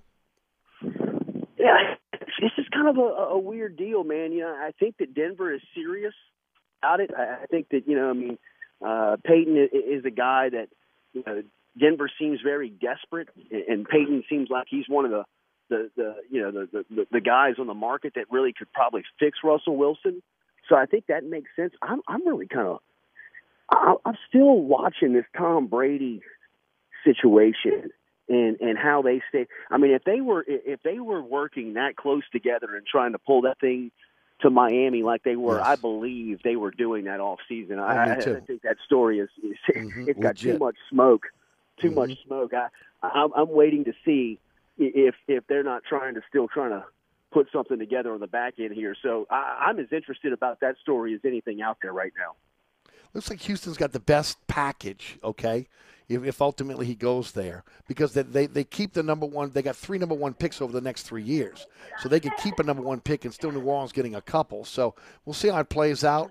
And then if the door is completely shut for him coming back to New Orleans, if that ultimately, again, is going to come back. But it's going to be an interesting next 2 weeks with Sean Payton, no doubt. Tell us about your fantastic show. And, of course, how folks can follow you on social media. Yeah, appreciate it. We're on YouTube every morning, 7 to 9 a.m., Monday through Friday. And, of course, easiest way to hit us is just on social media. Anywhere you are, Facebook, Twitter, Instagram, TikTok, you can just hit us at Culotta Show and keep up everything we got going on.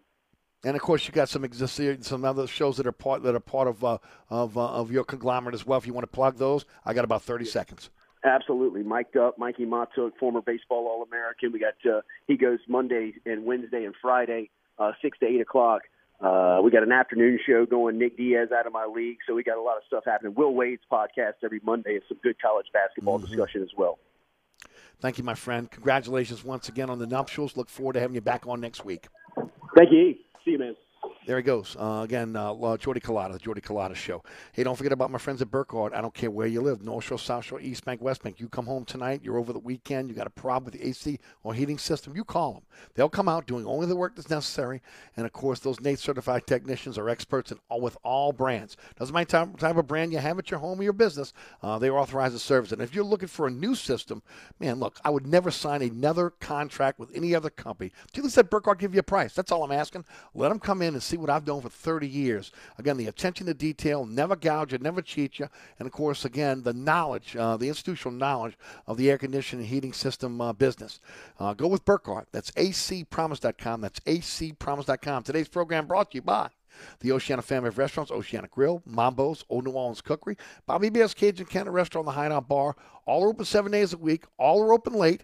Mambo's, Old New Orleans Cookery available for, again, balcony tickets for the upcoming Mardi Gras celebration. And BobbyBears.com. Bobby Bears is always having their parking lot available for you. Tickets, again, to see the Metairie parades. They're your Mardi Gras headquarters. It is the Oceana family of restaurants. We'll be right back. Mambo's, 411 Bourbon Street. 3 floors of incredible dining in what might be the most beautiful restaurant on Bourbon Street. Cajun Creole cuisine at its finest and magnificent cocktails. Come dine in our authentic French Quarter courtyard or on our Bourbon Street balcony. Come experience Bourbon Street's only rooftop bar. Mambo is perfect for a night out with friends, a romantic getaway, your next event, or a delicious meal with family. Lunch and dinner 7 days a week. Order online for delivery at mambonola.com. Make your next New Orleans memory at Mambo's. Hi, folks. Trust is what Burkhardt Air Conditioning and Heating is all about. Take it from me, Eric Asher. If your AC ever fails, you can trust Burkhardt to be there quick, get you back up and running. If you need a new AC, trust Burkhardt to treat you with respect, to help you save with a fair price, do the job right. As my good friend John Burkhardt always says, trust is the foundation of our business. Just ask our customers. For air conditioning this season, trust Burkhardt. Visit acpromise.com. That's acpromise.com. And tell them Eric sent you. At the UPS Store, we know this upcoming holiday is when things can get busy for small business owners. Exactly. My to-do list and I don't take days off. That's why you can count on us to be open and ready to help with every small business need, whether it's packing and shipping or if it's just to check your mailbox. That's almost everything on my to-do list. My list and I can take the day off. Your local, the everything to help you be unstoppable store. The UPS Store. Be unstoppable. The UPS Store locations are independently owned. Product services, pricing, and hours may vary. See Center for details. My brother-in-law died suddenly, and now my sister and her kids have to sell their home. That's why I told my husband we could not put off getting life insurance any longer. An agent offered us a 10-year, $500,000 policy for nearly $50 a month. Then we called SelectQuote. SelectQuote found us identical coverage for only $19 a month, a savings of $369 a year. Whether you need a $500,000 policy or a $5 million policy, SelectQuote could save you more than 50% on term life insurance. For your free quote, call SelectQuote at 1-800-929-2121. That's 1-800-929-2121. Or go to SelectQuote.com. 1-800-929-2121. That's 1-800-929-2121. SelectQuote. We shop.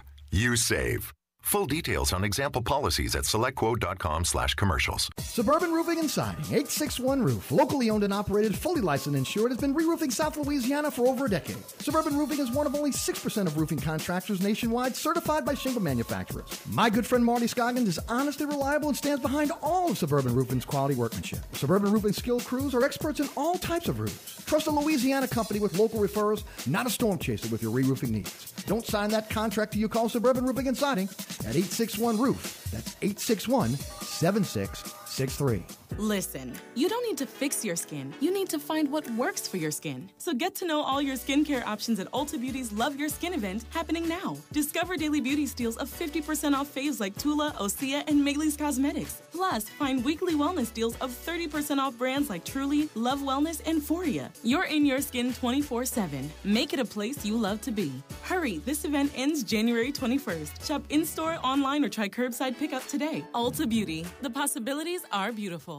Get back to business and start the year strong with an HP printer from Staples, like the HP LaserJet MFP M234 SDWE printer. This compact multifunction printer features blazing fast print speeds. It's the fastest two-sided printer in its class. Plus, with the HP Smart app, you can print, scan, and copy from anywhere. And Staples has the best deals on a full range of HP printers. Right now, save up to $100 on the HP LaserJet. But hurry, this offer is good this week only. Offer good in-store and online. Ends 1/14. All right, folks, that's it for me. Thanks so much for tuning in. I want to thank our guests, Gary Smith, Ross Jackson, also Ali Cassell and Jordy Collada. I want to thank Rudy back in studio producing the program. All of our great sponsors, including the Oceana family of restaurants, Oceana Grill, Mambo's, Old New Orleans Cookery, Bobby Bear's Cajun Cannon Restaurant, the Hideout Bar. All are open late. All are open 7 days a week. Also, all the great sponsors sponsor our program. Go to ericasher.com for a slideshow of the sponsors or sponsor our program. Thank you for the support of those sponsors, and thank you for listening to our program. Our podcast will be up about a half an hour after the show. Coming up on WLAE TV is the award-winning Inside New Orleans Sports at 6, and you can catch Jeff Duncan as my guest. Coming up next here on 106.1 FM, it is Life Resources Bottom Line Sports Hour with Michael Green and Ken Trahan, followed by UNO basketball. So keep it right here on 106.1 FM for the rest of the evening. My name is Eric Asher. You have a wonderful evening. See you tomorrow for the William Grant Family Stills Fry Extravaganza. My name is Eric Asher. From the dog catcher to the governor, that includes the mayor, they all got to go.